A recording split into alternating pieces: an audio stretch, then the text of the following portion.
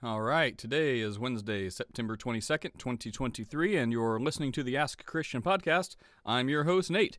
Today, we talk about some weird Christian things.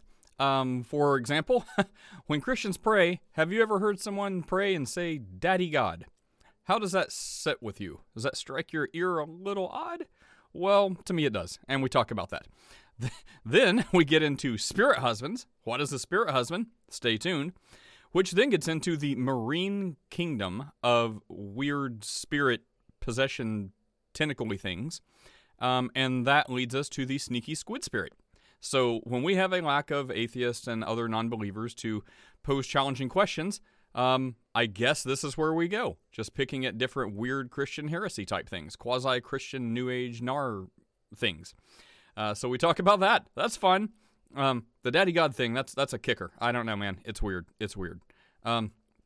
Anyway, then we talk about, well, it gets political, only for about the last 20 minutes, so it's fine if it's not your thing. But we talk about Trump, his million indictments, and how everything is probably going to lead to a civil war that one side, not saying who, not mine, is hoping to push for so they can say, look, the other side is being violent. Like, we've kicked them, clawed, persecuted them, oppressed them, imprisoned them, and they're being violent. Now we can, use military might or whatever. Anyway, that's the goal. That's not what needs to happen, though. Peaceful resistance and all that type stuff. So, anyway, enjoy the conversation. We'll see you next time. Oh, check out the Ask a Christian book on Amazon. Check out the Ask a Christian store. Support this podcast. We need your help. Okay, so someone else shared my contention, and this is a good one, right, for Christian living. How to know when you're being, too critical of other Christians, and how to know when it's, probably warranted. And I'm somewhere in the middle of this. So, I don't want to be one to, be overly judgy, because I'm like, well, I don't want to judge, because not like you're doing gross sin, I don't want to judge, but, I don't want to, judge. Your relationship with God is your relationship with God. So, I'm sure you think I'm a little weird sometimes. But on the other hand, it's like, bro, that's weird, right? So, have you ever wanted to throw the person or yourself for hearing the person into a pond full of alligators when you hear someone praying and they repeatedly throw out the phrase, Daddy God? There you go. Chris, what are your feelings toward thank you, Daddy God. I just want to crawl up in your arms, Daddy God, and say thank you for, this food and this day. Thank you, Daddy God. Chris, are you stabbing yourself? There's a lake here in Florida called Lake Jessup. And anybody who knows anything about Florida knows that when you trap alligators in lakes that they're not supposed to be in, they release them into Lake Jessup. And so Lake Jessup has the largest alligator population of any lake in the world. That person, whoever keeps saying Daddy God, should be put onto a tiny, tiny, tiny raft in the middle of Lake Jessup and made to swim back. Okay, so I have a feeling where this is going. Is there anyone on the other side that thinks, praying to Daddy God is a good idea? Any takers? How old is the person who's doing it? Let's say 30 to 40. If it's a 4-year-old, that's adorable. That is 4-year-olds are adorable. That's fine. Yeah, that would be fine. But I've never heard anyone in that age bracket pray this prayer. No, we're talking 20s, millennials to 40s. So think Daddy God think edgy, edgy teens into young adults, and then the youth pastors that support this stuff. So that whole group of 20 years. You do know Abba means daddy in the Middle Eastern type of, well, a lot of them may say Baba. Baba. I know that in Arabic I learned that, but it's the same thing as Dada or daddy. It's not. Or we would say father. But I mean, it's less the word, hey, Dad God. I mean, that's a different category. I mean, that's messed up in its own category, but it's different than that. So, I mean, specifically for the Western ear, because, if you say Daddy God and someone's like, oh, Abba, that just means dad. That means father. Okay, that's fine. But, in English, we know. I don't know. It's somehow how worship songs will romanticize Jesus as a romantic lover, right? It's almost on the same category as me. Yeah, it gets a little squirrely sometimes. It's almost on the same level as that, but a little bit of a shift. So yeah, is there anyone that is there anyone that thinks that's a good idea? I think it's a good idea. Not you, Young. You've already talked, Young. Anyone Sorry, else, Young? Oh, sure. Is this the room that I got? Okay. Anyone else thinks it's a good idea? So yeah, I don't think we should romanticize God, obviously, or in any way, right? But I do think it is good and okay to remain childlike in our relationship with God, right? And not try and be this co-equal, right? We are God's children, and I think it's okay to have that relationship. Now, it's super cringe, obviously, right? I think we can all agree on that part.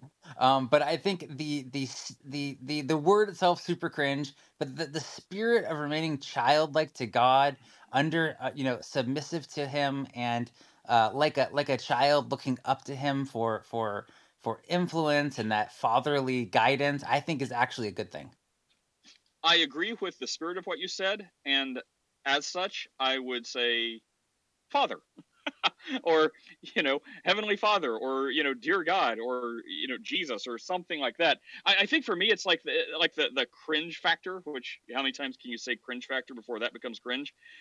It is like, I don't know, it's if someone can explain that, there's your challenge of the day.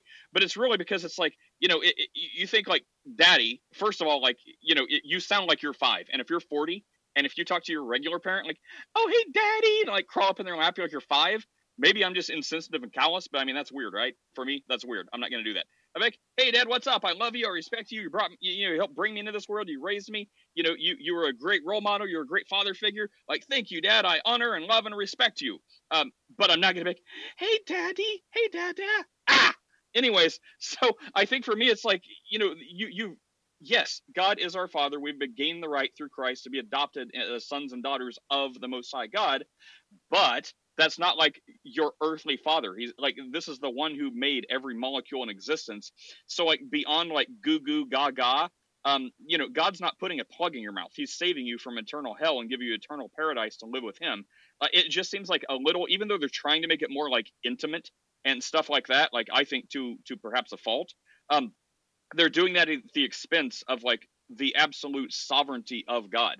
I don't know. For me, that's it. So that's where I am. I don't want to be super judgy. Nate, do you have a different standard for women? Because I do know women who are late teens or young adults who still call their earthly fathers daddy. That's true, and not in a it's creepy giving way. sugar baby. It's giving sugar baby. No. It's giving sugar baby and LGBT community. That's what it's giving. What I was gonna say. Yeah, that's exactly what I was gonna say. If I ever hear sugar baby God, I will throw myself in Lake Jessup. Well, because I didn't even know this was a thing. Like, I heard Sky Daddy, so that's what I was like, oh, well, that's what atheists say. But I didn't know there are Christians who that one's really actually easier to hear. Oh yeah, like, yeah. I mean, it's definitely more the. I mean, it's the same ones who will like romanticize Jesus to like a very uncomfortable level in like worship songs and stuff. Like it's the same group, and I don't know what it is. It's not like a denomination.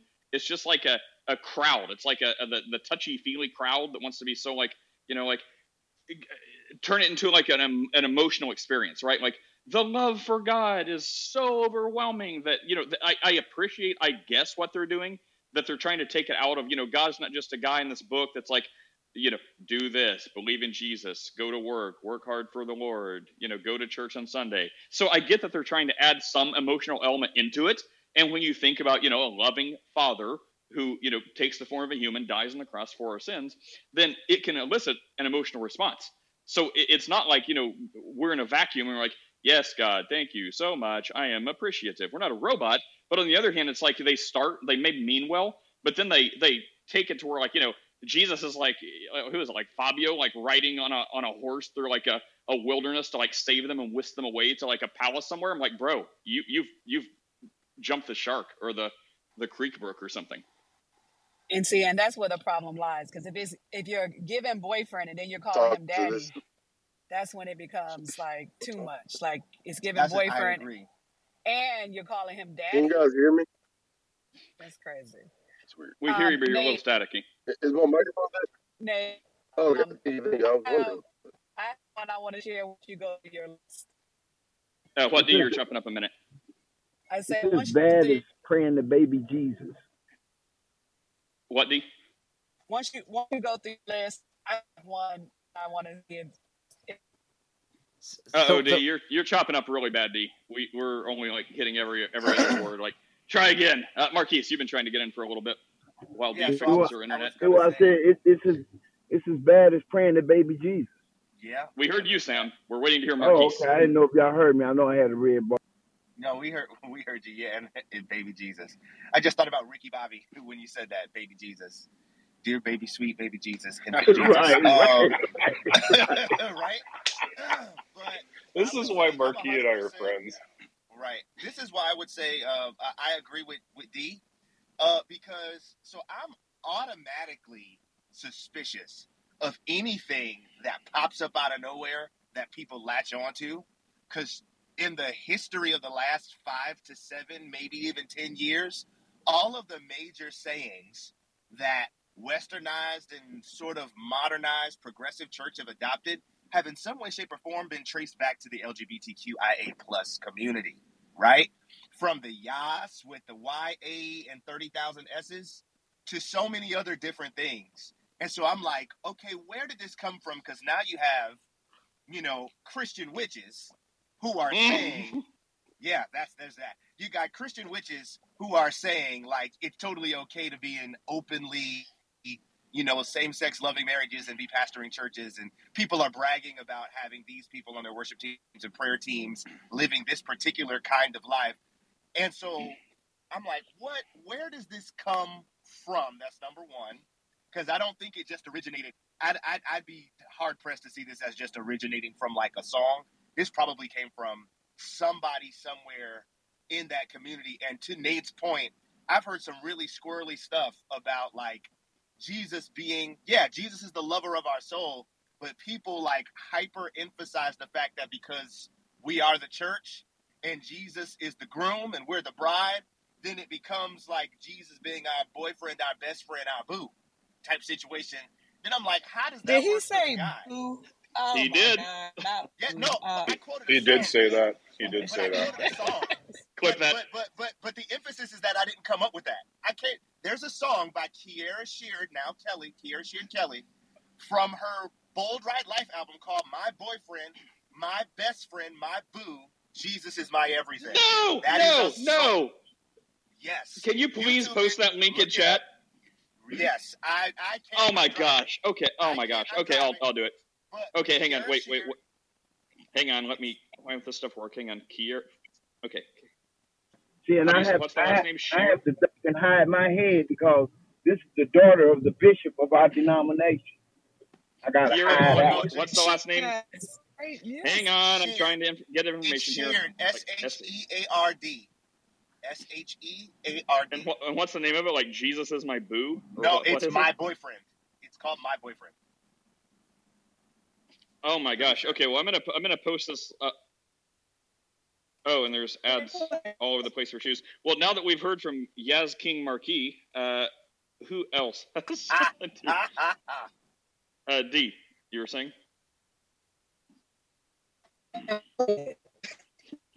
Oh, D, we still don't hear you. You're still chopping up.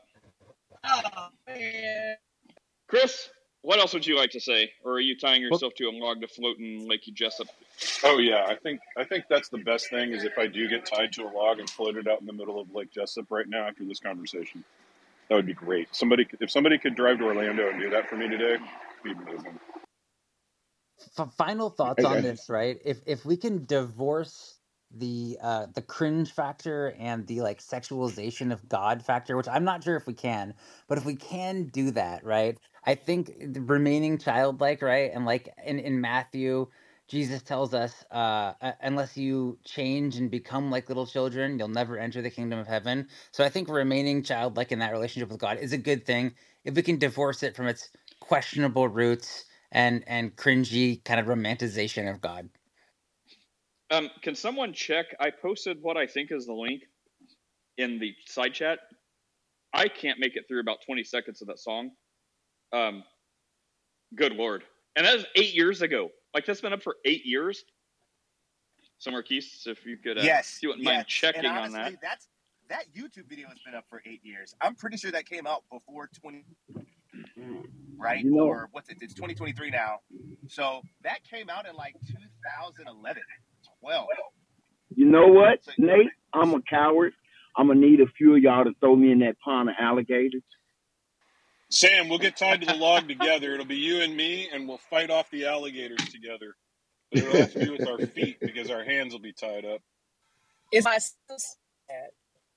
But I like to just interject too. I've heard some Christians say, and I think it's a bit much, and when God say, I am that I am, right?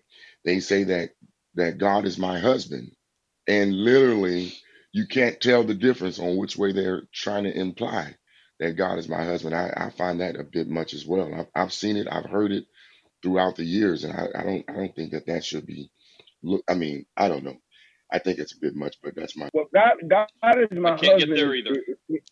God is my husband is a weapon, and even the boyfriend boo thing is a weapon for, oh my God, for single believers, in a sense of sincerity, and they trying to ward off people that they don't want to be bothered with, and they saying I'm living a celibate life, and I'm not trying to be involved with you. And they say, Jesus, I have heard it that way. you ain't got no man to say, but Jesus is my husband. Leave me alone. Yeah. I like All it, right, Pastor hey, Sam. I like it. I've heard it that way, Yeah. and they pull on that whole that passage from Paul where he says the wife is devoted to the husband, but if you're not married, then your devotion is to the Lord. They really pull on that, like, nah, Exactly. I'm focused on Jesus. I'm dating Jesus. I'm getting to know Jesus. I don't got time for shenanigans. I have heard it that way, but Dude, not. That's I have very something like to confess. hyperbolic when they say it. They're not actually meaning. Versus, I've seen on a flyer. I'm gonna say this real quick, just for Chris, just for the cringe of Chris. I've seen this on a flyer. Right, there was this like women's conference, and it was like a service that was starting at like 7 p.m. and all the women were supposed to come in some brand of like nightgown pajama type stuff, but nothing like super like nothing super scanty, right? So it wasn't lingerie, but it was like 2-piece pajamas with the kind that button up and have the long sleeves up top and at the bottom. And they're supposed to like have a night of intimacy with Jesus where they pray and it's like low lights and camp. This is what the flyer says. That we're I've just seen gonna that. have a night. I'm like, what I've the seen it. deuce? I've seen it. So And again, Chris, that's how. As only woman on the stage. That is. No, I'm going to Lake. I'm driving to Lake Jessup right now. If you guys hear me driving, I'm driving to Lake Jessup right now. It's 20 minutes away. Listen. Do you see? Oh my God! Wait, Chris, do you see? wait. Hang on. Oh my Wait. God! Stop. I'm going to delegate. We got too many people, and I also would like to say something. D, try again. You're super hard to hear, and your audio is awful. But try one more time to say what you're trying to say. I heard. Huh? No. Oh. All right. Well, pray to Daddy God and see if we can fix that phone line. But Chris, I mean, okay. So 2 things. One, form your most charitable response for these people to because there's no takers on the other side. So form like your artificial stance to be most charitable. And on the other one, like that's kind of at some point, I don't know, it's like a disservice or like disrespectful or on some level if you really think about it, because like we're told humans are created a little lower than the angels, and still how much lower are angels than God? So it's like if you take that approach and you're like, well, Jesus is my boyfriend, like besides just how cringy that sounds, it's like, well, what is that, like Jesus is supposed to be like dating a pet? I mean, like presumably people are a little bit more intelligent than their like dog or cat, but hopefully you're not going to find a lot of Christians saying like their dog or cat is their boyfriend. So it's like it's the same thing. And I think if people really thought through that, they're like, you know what, you're right. I'm just going to defer to God as the sovereign of the universe and stop this like Jesus is my boyfriend nonsense. And that being said, so what is the most? I'll give you my. Well, answer this in this, Chris. So the most charitable thing, it's like as apparently the entire stage up here, well except for Young, thinks it's not a great idea. So would we like correct them and be like, bro, that's messed up. Stop that. Never utter those words again. Like, I'm going to set myself on fire. Or should you just be like, hey, you do you, I'll do me. Like, we disagree on this, but whatever, go your own way. Include that, Chris. Right. Go ahead. I mean, we should be like, Chris. okay. Chris speaking. Let's assume that I have enough of a relationship with this person that I can actually talk to them about this. What I would say is, hey, one of the things that we really need to focus on when we're talking to God is his otherness and his holiness. And yes, he has given us the right to become children of God. That is true. It says it right in John 1. But at the same time, we have to realize who he really is. And in Isaiah 6, we see clearly the holiness of God. And this is a picture of Jesus on the throne. This is not the Father. This is Jesus in Isaiah 6. And what did Isaiah say? He said, I am undone just from seeing the pre-incarnate Christ. And I think that we need to focus on not only our personal relationship with Jesus, but also the holiness of the God that we serve. And whenever we study God's holiness, it always leads to better conclusions, and it always leads to more holiness in our own lives. So God's holiness, if we can focus on God's holiness, then that will take care of a whole host of issues. I agree. And Steph, if you're wondering, we're talking about people who use the term Daddy God in prayer. So if you want to jump in on that, you go right ahead. Santonio, you were saying something. Santonio? I just want to. Okay, I'm sorry. I was trying to get back to the phone. I do want to say this, that I do believe in worshiping God when we're talking about proskunuo. I think I'm not sure if I'm saying that right in the Greek, which is to be prostrate. I do believe in that type of worship, but a lot of times when you're hearing them say this information about, you know, God being their husband, I don't sense this type of worship that we give unto God in that type of language. It's kind of weird. It's kind of like you kind of got to, kind of find your way through exactly what it is that they're meaning. But I do believe when we're talking about worshiping God, we should have those intimate moments like they that worship him must worship him in spirit and in truth. And I think that word proskunuo means to be bent or to bow or to be prostrate to some degree in that form of worship. But I don't really sense that when they're talking about, God being their husband. It's kind of something different there. And it's like I guess the thing is it's like from their perspective, I'm sure they think it's more worshipful and more intimate. But from my my perspective, I see that I give them credit that they think that's what they're doing. But from my view, it's like it cheapens it, because by them trying to be like more worshipful and more intimate, they're conflating that with like eros like type love, which is like a romantic love, which is messed up that we're even talking about God in that context. But it's like, the like agape, like, all father, all consumer, all consuming, like parental, like, that type of love, like leaves the eros and like philo and all these other love like in the dust. Like that's like the greatest expression of love.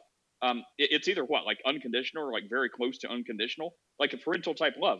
So God as our father, like nothing's gonna beat that. Not like dates with God at the cheesy shack and getting a snake like at a shake at a sock hop. Like that's what I think of. It's like a '60s thing. It's like take God to the sock hop. He's my husband. It's like, bro, that's messed up. So I think in trying to be more worshipful and more intimate, they're actually kind of cheapening it. Like Victoria would set them on fire. Like should definitely burn them at the stake for this, right, Vic? I have an offense. Hey, I got something that'll completely throw us off track because I got a question. So we were talking about soul ties with CEO a couple days ago, right? And we got into that whole thing. It put me down a rabbit hole. You know what else I came across, and I need an explanation for, and I'm hoping somebody can help me out here because we got a wide variety of folks here today from all walks of life in different countries, I think. So what is a spirit husband, and what kind of nonsense is this? What is a spirit husband? The only thing I can think of it sounds like Dee knows what she's talking about. I'm going to go first because I have no idea. My best guess is someone you've hooked up with that you weren't married to, and that's your spirit husband. D, am I right, or do you know what you're about to say? Or That is one. But when they were talking about when they were talking about COVID vaccination, and she D, it's not happening. You did not pray to Daddy God hard enough. oh man. All right, hang on. CEO actually had another topic. So does anyone know about the spirit heaven? While D maybe just like emails it to us. And Steph, welcome. That's what I thought. Well, I mean, think they're apparently that's called. one of. It, apparently that's it's one of them. in some of my hearing throughout my Christian time, I've heard like Ichabus and succubus spirits. I think that's what they kind of use those spirits for. Yes, and Like Jezebel. demons. And Jezebel. Yes, you're And right. Jezebel. That is it. So, spirit husband has to do with Mormonism also. Your spiritual husband. Oh yeah, right. Like Yeah. Well, something like there is a context for Mormonism. I fully know what that's about, but like I'm confused about. There's some kind of thing where like they're casting out spirit husbands so they can have an actual relationship with their real husband, because the spirit husband is like taking away the mojo of the real husband, and like Is it like a just work this husband? whole yeah, it's like this Can crazy I be heard bit. now? Yes, So please. far, but you Okay. just jinxed it. Hey, praise the Lord. All right, try one more time or be banished forever. Okay. Go ahead, D. So, remember when the vaccination was being rolled out, and they had that one doctor who was like, when you're dreaming, you're having sex with the spirits. That's the spirit husband. Y'all don't remember that? Y'all don't remember No. Yeah, I've that? definitely That heard was of that too. Yeah. yes. That's it. I did not Nate, hear that. do you Guy. remember when this is like fake news to slander them. There was the team of doctors that came out with the actual COVID protocol that involved ivermectin. And one of them was trained in North Africa and was talking about her training and the kinds. Okay, yeah, so that's what Dee is referring to. Oh, okay. I don't know what she said, but I know it's like, what's her name? Dr. I know who you're talking about. I know I've seen her. Like, yeah, I've seen her in some interviews, and like the stuff she says about COVID, I think she's pretty solid on. The spirit husband stuff, and apparently she's also a pastor too. Take that as you will. But I definitely Isn't she here in Texas? do not. Yes, Yep. I definitely don't really agree with a lot of her theology stuff. Like she'll say some right stuff, but then it gets a little sketchy. So I'll just I'll just listen to her on COVID. But that's what most other people are saying about it too. So I guess I'm just gonna have to go to one of those soaking rooms and ask them about spirit. Chris, I have a husbands. definition for you. Good. Hit me up. Here's an official definition. In some Christian circles, particularly charismatic or Pentecostal, there exists a concept of spirit husband or spirit wives. These are believed to be spiritual entities or demonic forces that form unwanted spiritual marriages with individuals, hindering their earthly relationships and causing various forms of distress. Individuals fearing involvement with spirit spouses might seek deliverance through prayer, fasting, or other spiritual practices to break these supposed spiritual bonds. Man, that's some crazy stuff. Like, that's crazy. Chris, can I just become a Chris, can I I love just when we have the the Pentecostal pastor that's like, dude, that's crazy. I'm ready to just be a Calvinist, Chris. Is that all right? Will you accept me into your fold? Hey, We got cookies. I'm vehemently not Calvinist, and I'm also not buying this, okay? There is another path. I think you got a spirit husband you don't know about. I do not. Honor and respect your spirit husband. So I would say what I think happens sometimes is you have people in Christianity who want to be thought leaders, and they want to develop concepts, and they write books, and they actually make a good living coming up with these sort of concepts. So I think that's what happens sometimes. Luke says it was demons all along. Right. So then because they have large followings, when they get up and they talk about these books, then what you'll happen is, again, and it circles back around. It circles back around to what I said earlier, that whole bandwagon. If you see a whole bunch of people, Christians or otherwise, just latch on to a phrase, a concept, a term out of nowhere, red flags, red alarms, red lights should all start buzzing. Because when you actually go look at this, you'll see there's no actual biblical connection. Like the people who will talk about like, ooh, Marine Kingdom, and spirit spouses, you'll find that it's all in the same circle, and they Whoa, will whoa, all whoa, whoa. spit somewhere around the Marquis. same types Marine of things. Kingdom? Wait, Yes. you cannot just say Marine Kingdom and keep going. Is that like King of Atlantis? What is the What's Marine that? Kingdom? Is this like Jacques Lord Jesus. Cousteau? Okay, Is this no. like So underwater Marine Kingdom, spirits? yes, it's underwater spirits, and it's specifically. Oh, what? No, I no, was I'm kidding. Nate, No, let him I'm go. I not want to hear joking. it. You gotta hear this. You gotta hear this, my guy. Let me get you borderline Calvinists and Calvinist people up to speed on what we're dealing with over here in the right side of things. I'm just playing.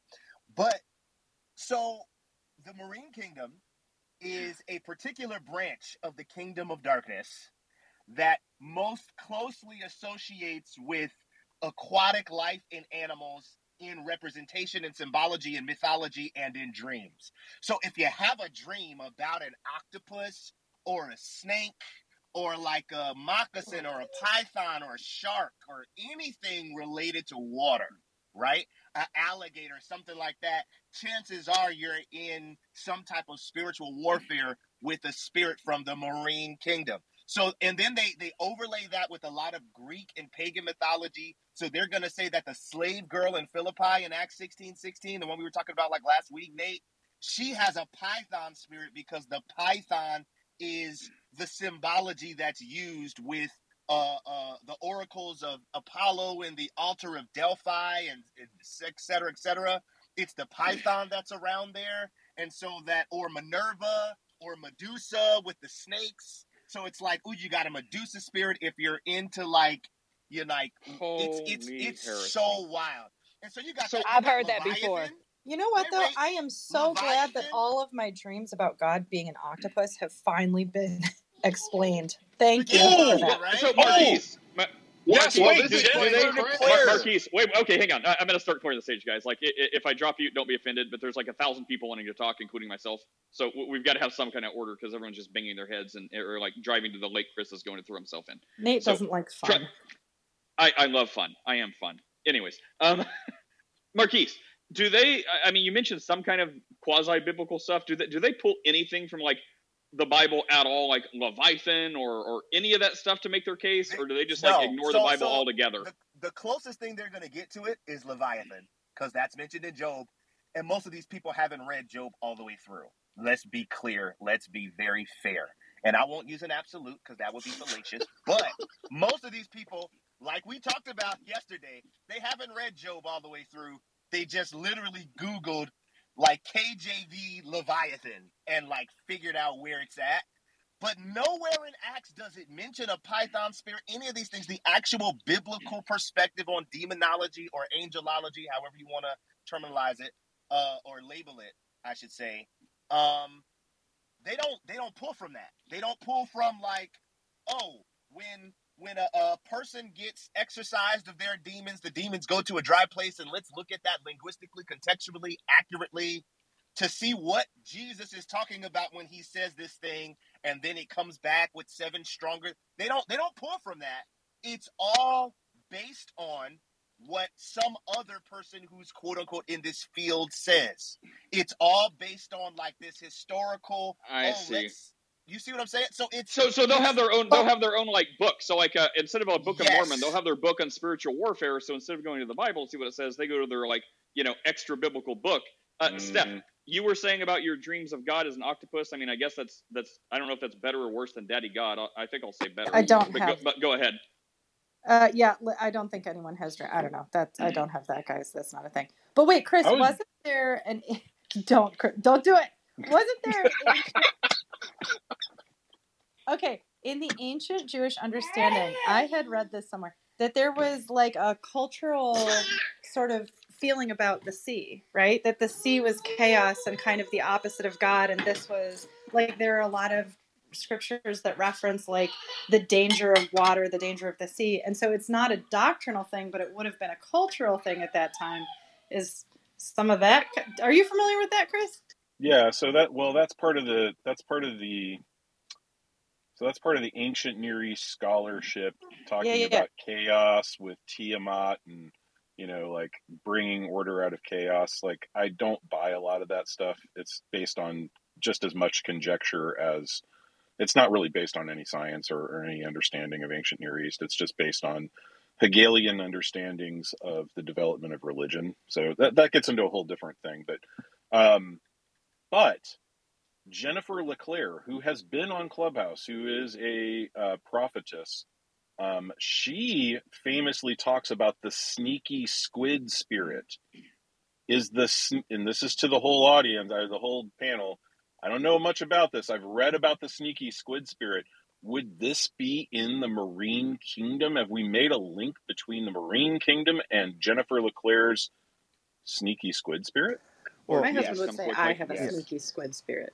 So Chris, your obsession with this alligator lake is actually you being under attack by the marine demonic kingdom. Gosh, that's right.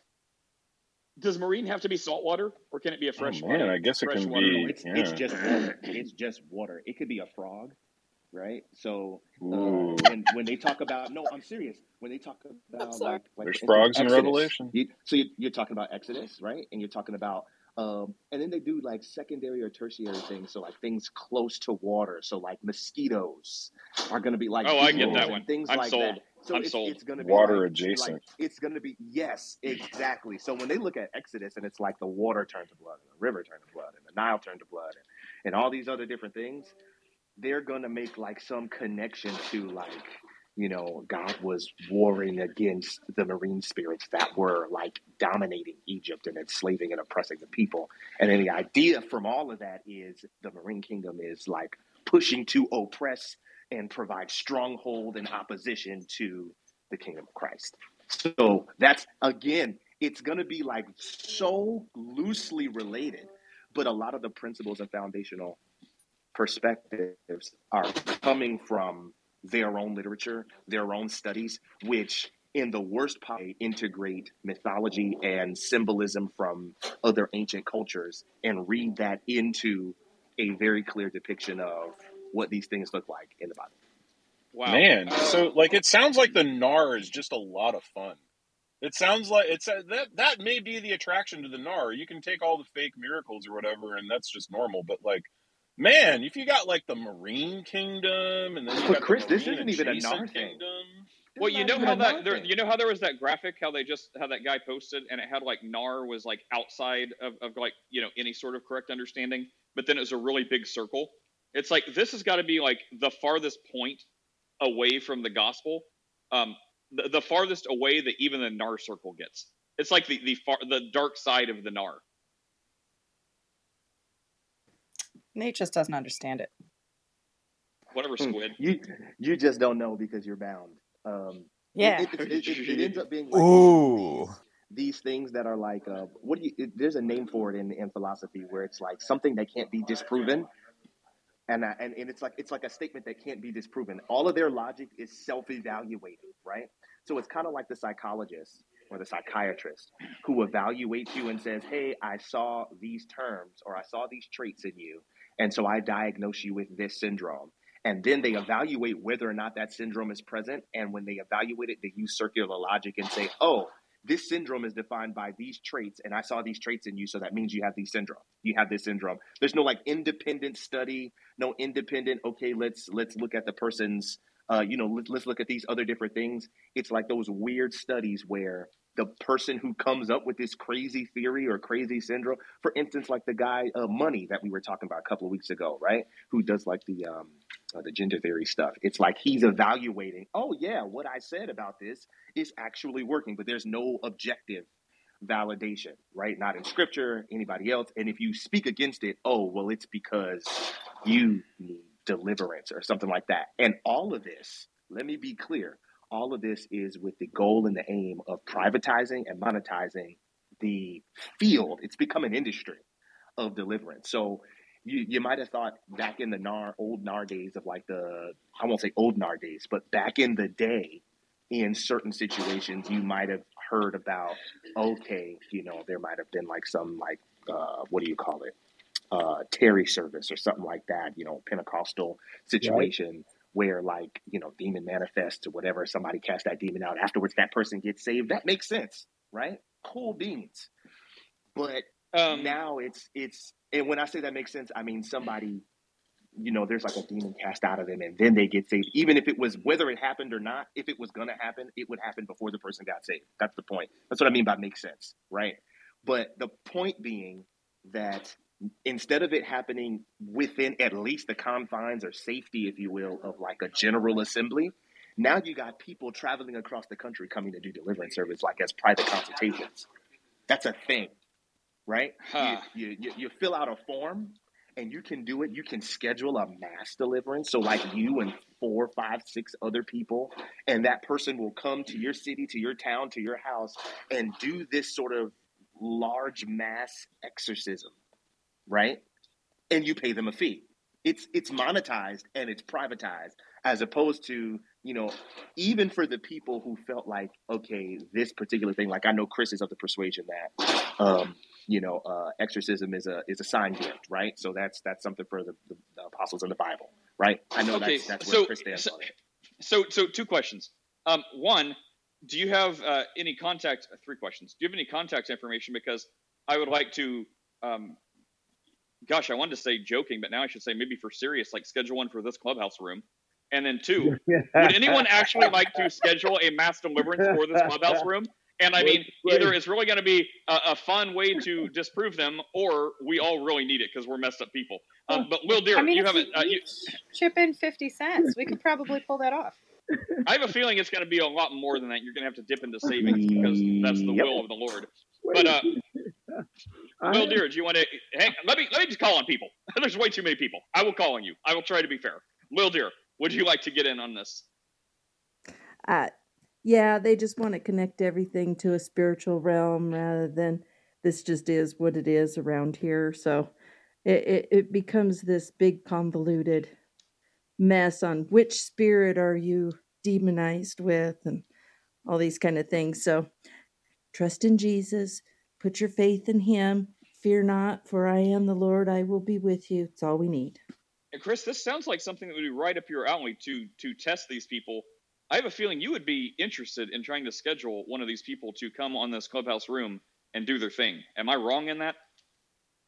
Oh, I'm already looking into budgeting this. Me and Steph may have to fund this together. May have to pull out some of that. She may need to pull out some of that real estate money, and we'll pool the resources, and we'll get us a real live deliverance minister in what here. kind of budget are we talking here? We have deliverance ministers on here already. In fact, no, we want the real one, the one that costs the big bucks. But Nate, I don't know how much point, they do it virtually. But they do it virtually. You can get a virtual. There's 2 people talking for some reason. Sam, you had the floor. Please continue, Sam. I challenged the deliverance minister. I'm not going to call his name. I'll leave him alone. But I challenged him. And then what he did was have me to come and listen to. Well, actually, I wasn't listening. He had a Zoom. He had a private deliverance with a husband and wife. And he asked them, could I come and listen in? I didn't actually participate. Well, I did participate, but I would have to explain that whole thing. But I went because I wanted to see what he was doing, what he called deliverance. Well, what happened? Well, okay. So these people are telling their plight of why they're living in 2 different houses. And he goes through somewhat like a counselor, and they explain what their issues are, and then he calls it a spirit of this and a spirit of that. And the woman is a little overweight. The husband doesn't like it that the wife is a little overweight, and then it becomes, well, she's overweight because of the spirit of this and the spirit of depression and XYZ, and then spirit of cookies. Right, and then he proceeds to cast these spirits out. Okay, I didn't stop him from casting them out or anything like that. But at the end, when they invited me to participate, I went to the scripture and made it clear that the believers were not possessed, and these things are to be dealt with this way, with these scriptures. Because I can't do the spook. I just can't. And I didn't embarrass him or try to belittle what he was doing, but I didn't sow into the ideas and stuff that he was saying. I just brought it back to the scripture for temperance and patience and forgiving one another, that kind of thing. But it's like what Apostle said. It is an industry, and they gave them a donation or whatever. I don't know what happened to my donation.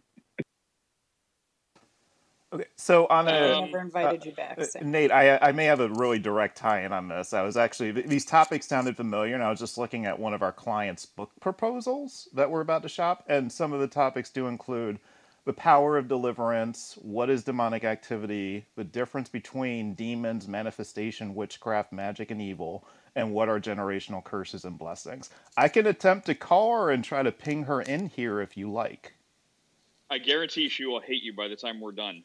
Well, can you all avoid mocking her and let her talk seriously? I'm just gonna say no. I can't avoid that. Okay, so please don't. Yeah, I mean, Steph and I could do a bang up job of being respectful. Chris, she wouldn't last 5 minutes. But CEO, you had Chris come back to us when you find the contact information. Let's get a deliverer in here, particularly for you. And the best case I think someone could make for this marine type thing is someone mentioned the Little Mermaid and like Aquaman. If someone wants to be convincing, say that's demonic. That's the best case you have. I could probably bite on some of that. CEO, a long time ago, you had a point about Gen Z and millennials you started to say. Yeah, and actually it ironically kind of ties into this because we're talking about awkward teaching. So we talk a lot about how Gen Z has these unbiblical beliefs. And my question is that their fault, or is it the fault of the baby boomers, Gen Xers who are teaching, and perhaps the millennial youth pastors? So I wanted to put that on the table. Who's responsible for Gen Z's unbiblical beliefs? Can they Can I chime in? We'll come right to you. Steph beat you to it, so me Stephing you. But it's everyone's fault because there is no shortage of wacky people. So it's not just like boomers. Like the Gnostics have a handle on this. They're like the first people to do this. So there's no shortage of wacky teaching, but there's also no shortage of there's kind of maybe less sound teaching, but there's still plenty of sound teaching. So in part, it's the people doing it. But it's equally the part of the people going to hear it. Like they could just as easily, go find some sound teaching, read their own Bible, and then go find places that, preach very, very close to what their Bible says. So they don't, either because they have like a coffee shop that they really want to go to that happens to be the stuff, or because, they have like her night or date night with Jesus or something like that. So, whatever the appeal, light, smoke machines, that seems to be the people that have these wonky teachings. If you go to a place that's probably the more holy, probably the more boring it seems. I know that sounds bad to say, but there's probably not going to be a whole lot of coffee shops and pumpkin spice. And it's probably going to be like, hey, here's a church, here's some lights, let's worship Jesus. Here's what the Bible says, go home. Steph. Well, first of all, Bob in the audience is offering to do a free deliverance for us right now. So that's there on the table for you, Nate. Second of all, this is not certified. Oh, right. Okay. Yeah. Sorry, Bob. This is not new. Every generation has had we're told in the Bible to, lean on this discernment, this discernment that comes from the Spirit, that we can tell what's sound teaching and what's not. And then we also have this text. But the Gen Z right now is not coming up with any like bright, shiny new heresies. It's the same nonsense that they were doing 100 years into. Yeah, and Apostle, I saw that, Marquise, I saw that you had written this in the chat too. They're not coming up with anything new. These are the same topics that were discussed 100 years into the creation of the early church. So in some ways, it's like, yeah, we have to squash it. But in others, we don't need to be discouraged overall about the future of Christianity because this is old stuff. Those are my thoughts. I'm going to push back on one level. Though. Well, if you can't, okay. CEO, I will take you to the woodshed. Brandon is next. Oh yeah, I was going to say, in I guess disclaimer. This is why I don't like charismatics. Just a disclaimer. But like, I don't think it's okay. Yeah, and that's always make the distinction.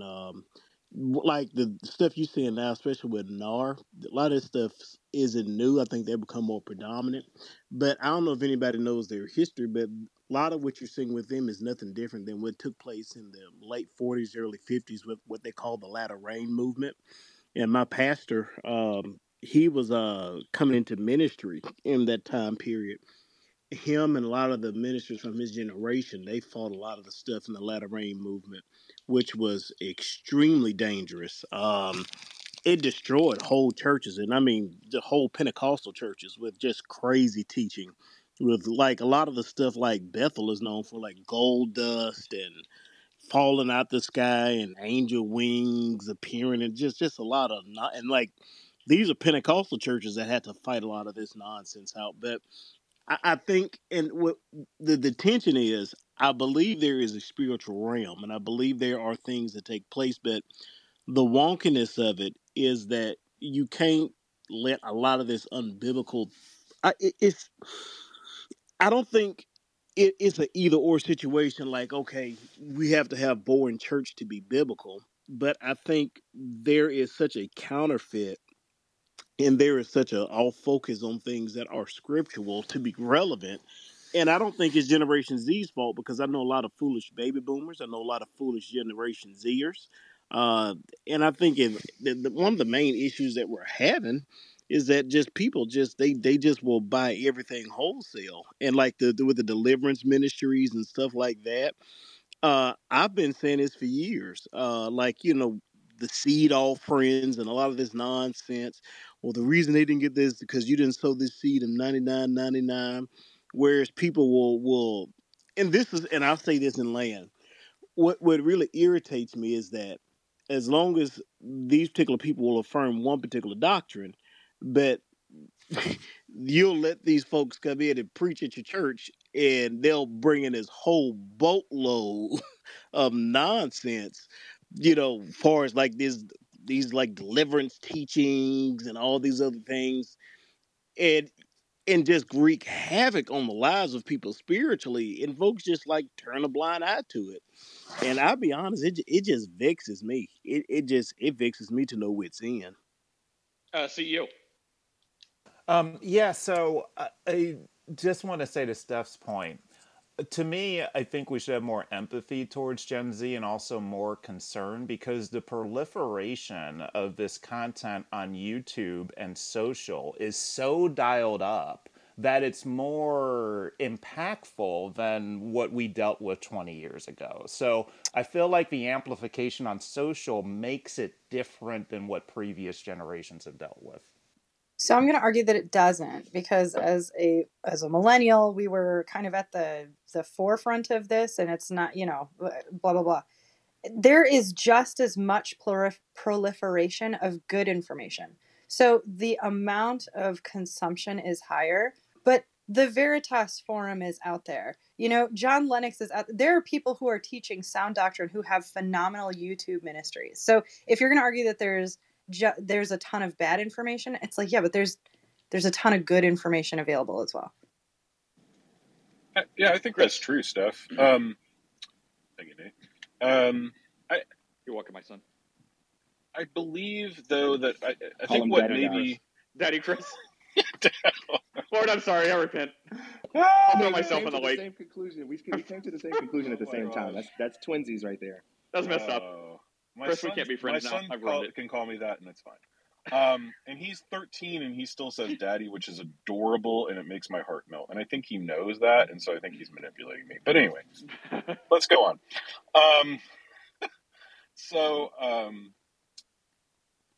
I agree with Steph. There is tons of good information out there. Just an anecdotal story, and then statistics. The anecdotal story is my son goes to a Christian school. Like, this is a very strong evangelical school. They've always been, filled with only Christian kids. And at his school, he is literally the only kid in his Bible class who has ever cracked a Bible on his own. And he is telling me this. I'm not like feeding this to him. And his Bible teacher is amazed. Most of the kids in his Bible class, now when he was in 3rd and 4th grade, they learned all the books of the Bible, and he can rattle them off in order. Well, like, he'll say, turn to the book of Joshua, and all the kids will just look at each other like, where do we find that? And then they'll look at JC and, have to do it. It's just, this is a Christian school. These children are in 8th grade, and they don't even know that the book of Joshua is in the Bible. And these are supposedly evangelical, kids, and they have to go to church every week. This is like a thing. Like, if you go to this school, if you don't attend weekly church, they throw you out of the school. So, like, all these kids go to church every week. None of them have ever cracked a Bible. So that's an anecdotal story. And they go to different churches. This is not just like one church. Like, this is like tons of different churches. There's like, I think 30 or 40 churches represented at this school, including my own church. The statistic that I think is concerning to CEO is that one that we read the other day that is the worldview. It's the Barna worldview study.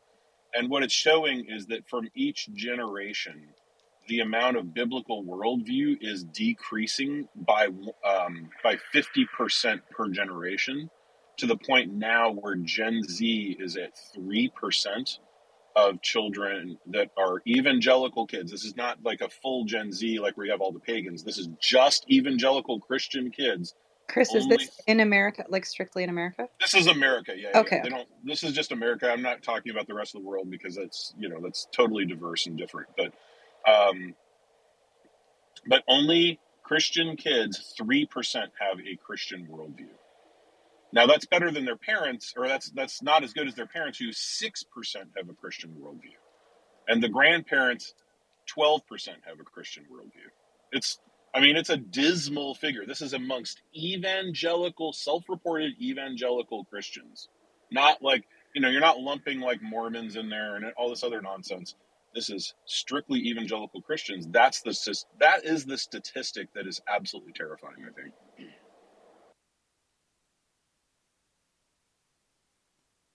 Feel free to speak freely, unless it gets crazy again. Oh, thank you, Nate. Oh, Steph, can I say something real quick, Steph? I'm gonna have to hop course. off because my students. But thank you so much, Steph, and hey, good to see you, everybody. I was gonna say the statistic that Nate brought out, that Chris brought out, is something that I've specifically spoken to and had lectures of, that focuses on the progression of what is considered socially acceptable thought from, and you can trace it through literature or you can trace it through, newspaper history, whichever way you want to go, but you're going to see on basically every socially connected front a progression of ideas from, like, let's say the Romantic period, right? Where it's like a major shift from God and country, like patriotism, or not, patriotism in that sense, like all for one for all, like the Three Musketeers type stuff from, England, that type of thing. But in the Renaissance and then the Romantic period that chases the Renaissance, you're going to have a major increase, and one of the probably most major increases in the two concepts of individualism and independence. And those two things will continue to push and drive, especially in North America with the colonial period, and you get Romanticism, dark Romanticism, Gothicism, realism, naturalism, modernism, and then at the end, I should say more recently, or most recently, postmodernism in the 60s, you're going to see a continual progression and elevation exponentially of those two concepts. And that's the driving force behind that major rejection of authority, of absolute morality, objective truth, objectivity, period, and an increase in relativism and subjectivism. And you can trace it. I wouldn't necessarily say that's the cause or the guiding force, but you definitely see that correlation there, even as Chris is talking about each generation. That is a statistic that tracks the social interactions that you see on one end of the spectrum, 400 or 500 years What ago. are you banging around? To the present. Oh, it's chairs. It's students taking chairs off of desks. That's what that is. Send them to the principal's office. But you know what's interesting about that? So here's the thing. I could see that, but I think that the stats that Chris are giving are within, like he gave maybe from the 1950s until now, right, to this generation. So people who are in their teens from 1952 today. And so you get this like image of this declining thing. But I'm going to continue to possibly err on the side of optimism, because if we just look at American history, right, there's like an ebb and a flow. It's a pendulum. It goes back and forth. And even throughout world history, we see that where prosperity increases, what we would call morality decreases. This happened in ancient Rome. This happened in the Enlightenment period. This happened in the Industrial Revolution. It's happening now. Like, this is where prosperity goes up, this reliance on God and that objective morality goes down.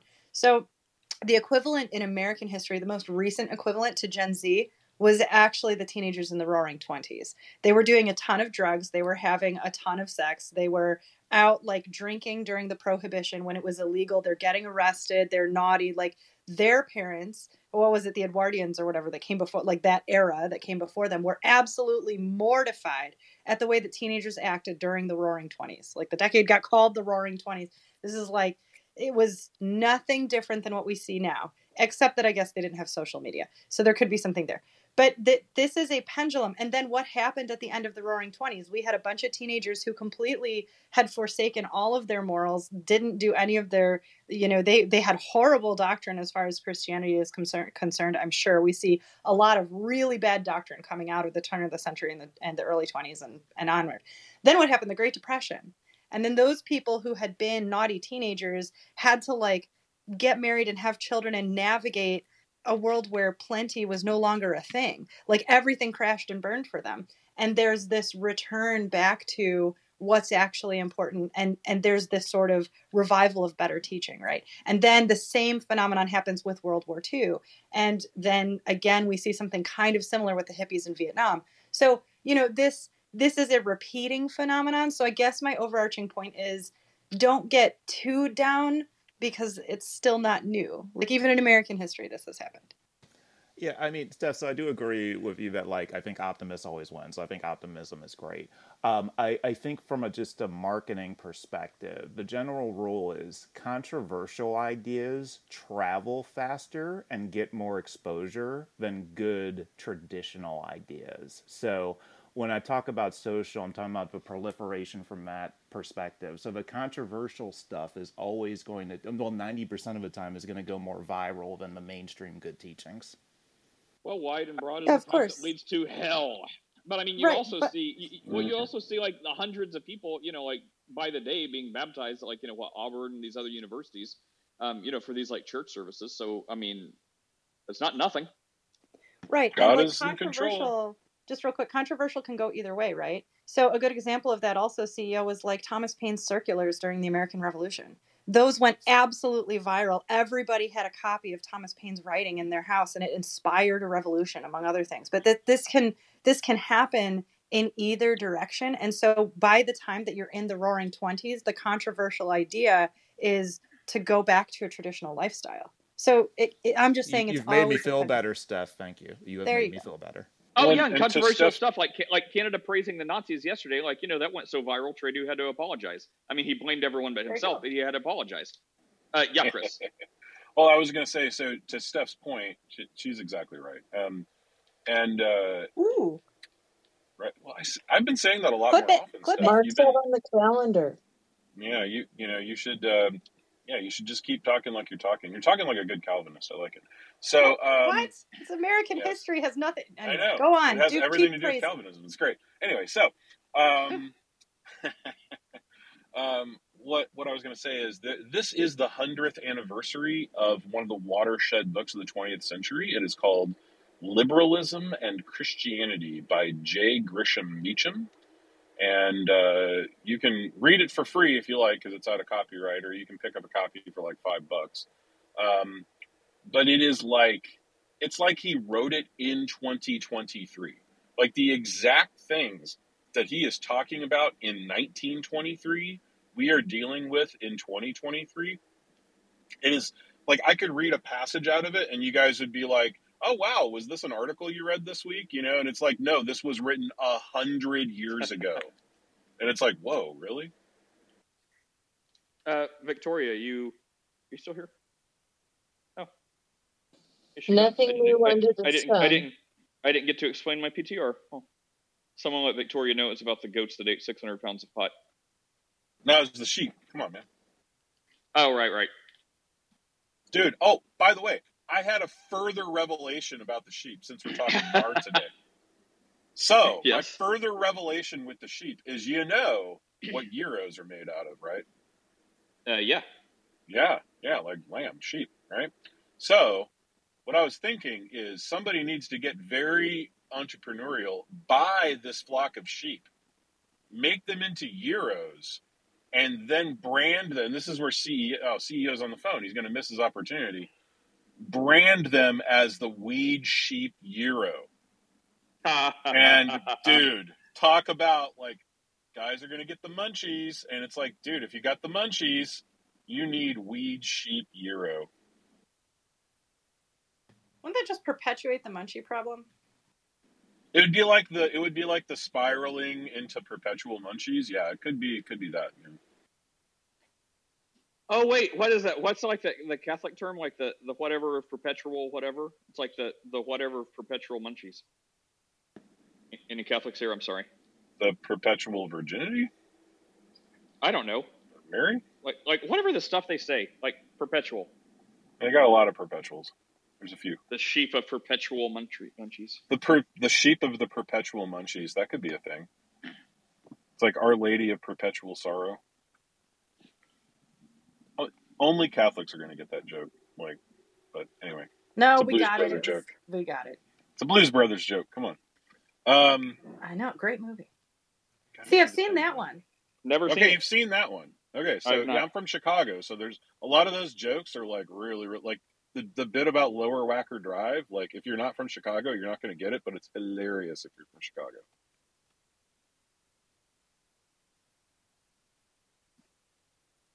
But yeah, maybe you should get a copy of Liberalism and Christianity and read it whilst eating some Our Sheep of Perpetual Munchies gyro.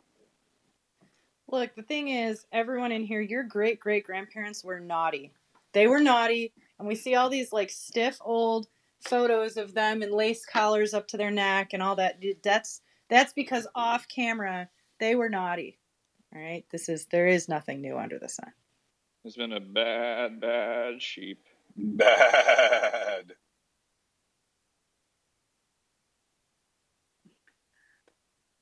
Wow, like everyone wanted to talk and I know.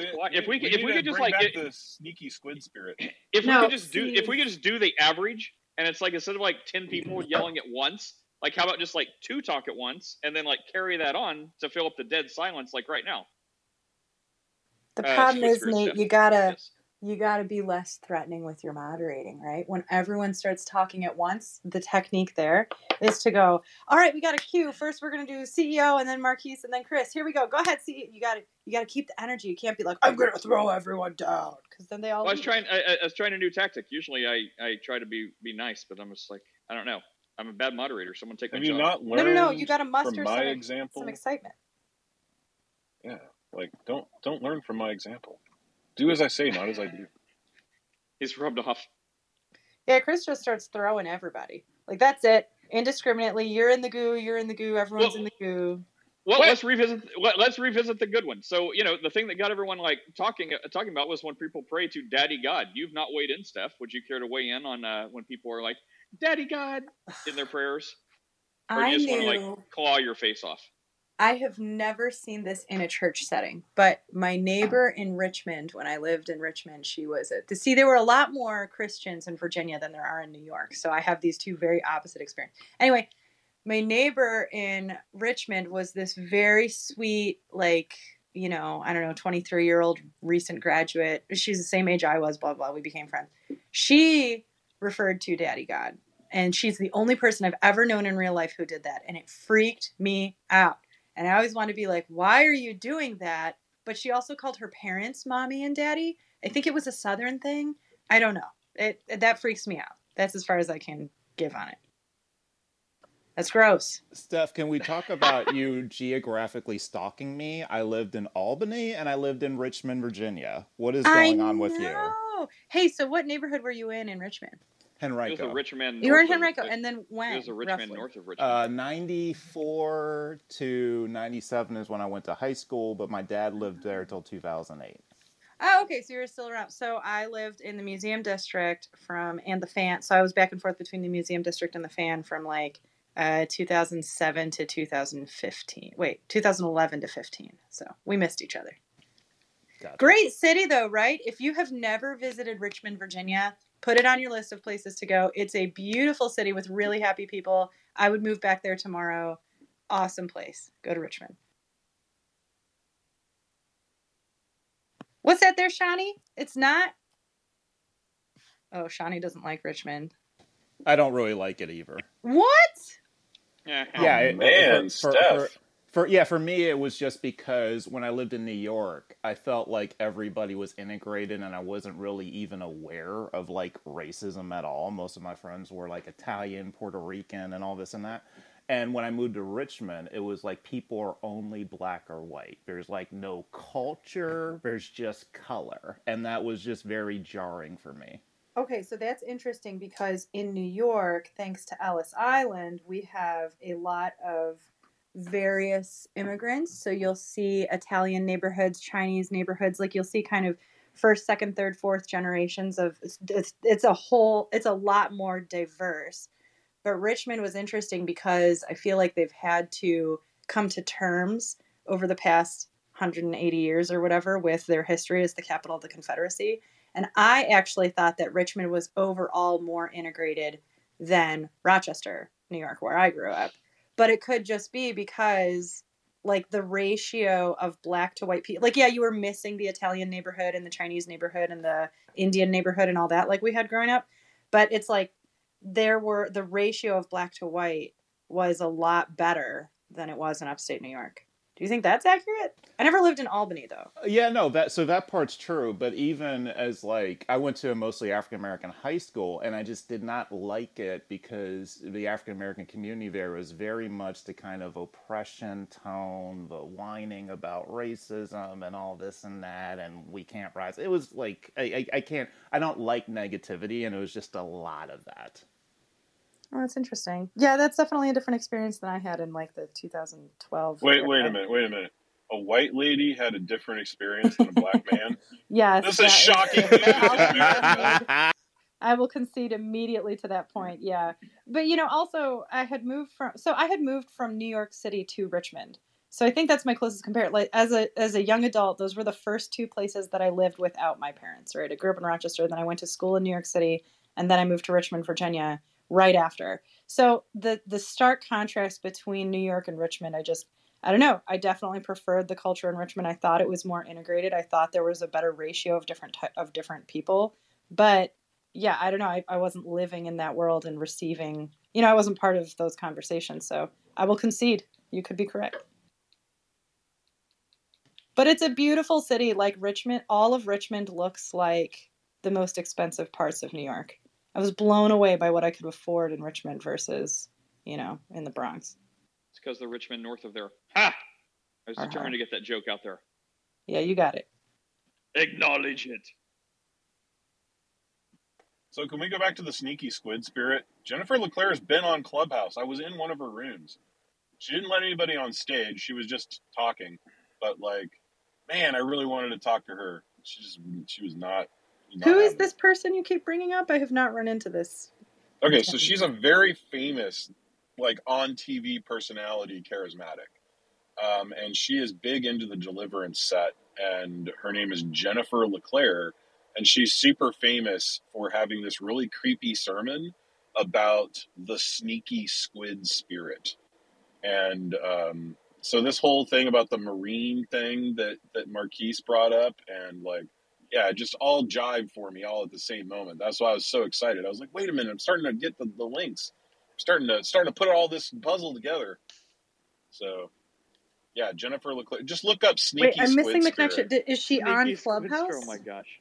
Yeah, so she rolled up into Clubhouse one day and had 4,000 people in her room because she is very famous in charismatic circles. And so I was just chilling in there with the other 4,000 people and just listening to her for a while. And yeah, I mean, I don't know if she comes on still, but she would do these enormous rooms with all the people that would be in the soaking rooms and the, all that kind of stuff that you see. They all flock to Jennifer LeClaire because she's one of the prophets.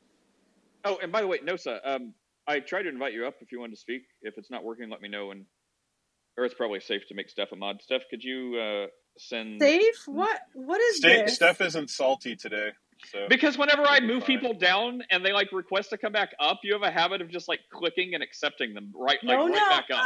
I admitted, I said out loud at the end of last week that I was not bringing people up anymore. So that's your job. I was trying to be a good administrative assistant, but you can handle the whole thing. You go ahead. I mean, I don't know what to say. You would be the most acerbic administrative assistant. Yeah. Anyways, could you be a good admin right now and please invite Nosa because it's not letting me. Oh, can you said please, right? All right, wait, where is he? Well, yeah, but even if I didn't, if I said do it now, I mean, it's not for my benefit, it's for Nosa's benefit. I accepted Edvin also. Invite to speak. How could you? I'm just kidding. Michael, did the sneaky squid spirit get you in here today? I don't know what that is. We got to spend time updating him. Oh, please, Michael, you're going to love this. Okay, Chris, go. Michael. Yes. So Michael, learn how more Christians are crazy. Yeah. Oh, okay. So Kat Kerr, her best buddy is She's this hysterical. crazy. I love her. Right? I'm gonna improve your day right now. Look up Jennifer LeClaire. She is how Kat Kerr is kind of weird and kind of old and has the pink hair. Jennifer LeClaire is like the young, good-looking, well-dressed, put together, wearing $1,000 shoes, like version of Kat Kerr. And but she says more insane things than Kat Kerr. So she's like the Lauren Boebert version of Marjorie Taylor Greene? Yes! Who is the 100%. AOC version of Nancy Pelosi? Yeah, sure. Yeah, whatever. Yeah, I think Nancy Pelosi needs to go away, too. That's interesting. Yeah, I'll have to look her up. What was her name again? LeClaire? Yeah, Jennifer LeClaire. Just Google sneaky. Wait, this is the best Google search. Google sneaky squid spirit. Let me Google that for you and drop the link in chat. But Chris, don't you want to update him on marine spirits, spirit husbands, spirit wives, and I'll let you do that. I gotta go. We only have so many time in the day. I'd like to see what Edwin has to say too, instead of recapping. And Nosa, he can't overload me. Can't overload me too much. My brain will fall and Nosa, hopefully Steph invited you, so I'd like to give you a chance to talk to us when we missed you the other day.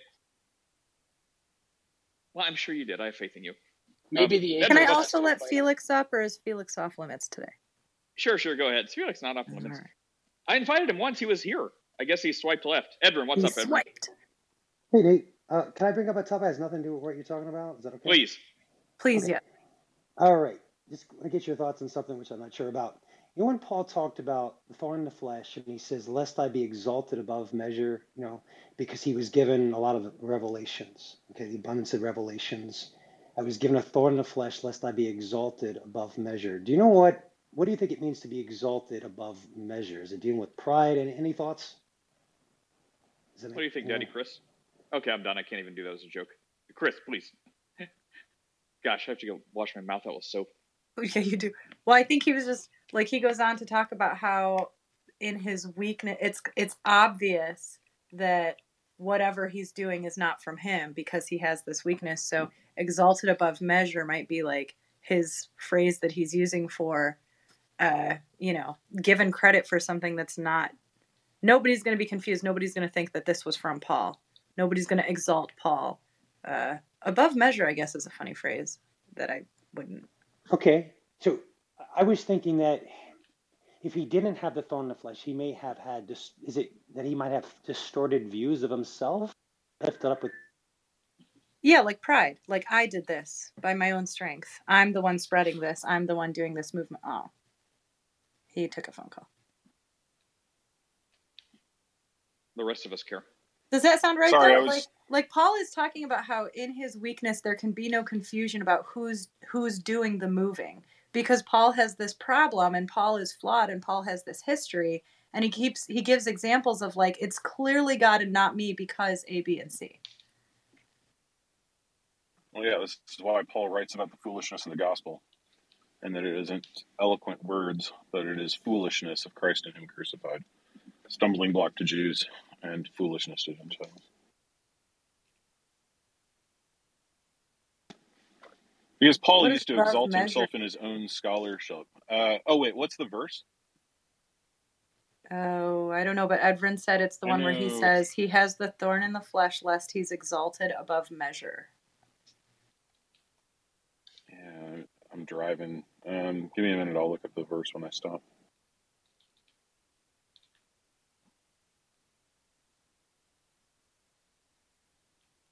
I mean, usually when you say something is above measure, you're like, it's incomprehensibly so. This is like, this ice cream is amazing above measure. 12:7. Oh, sorry. Sorry, my car was in transition. So it's 2 Corinthians 12:7 is the verse. So what's your thought on the phrase above measure?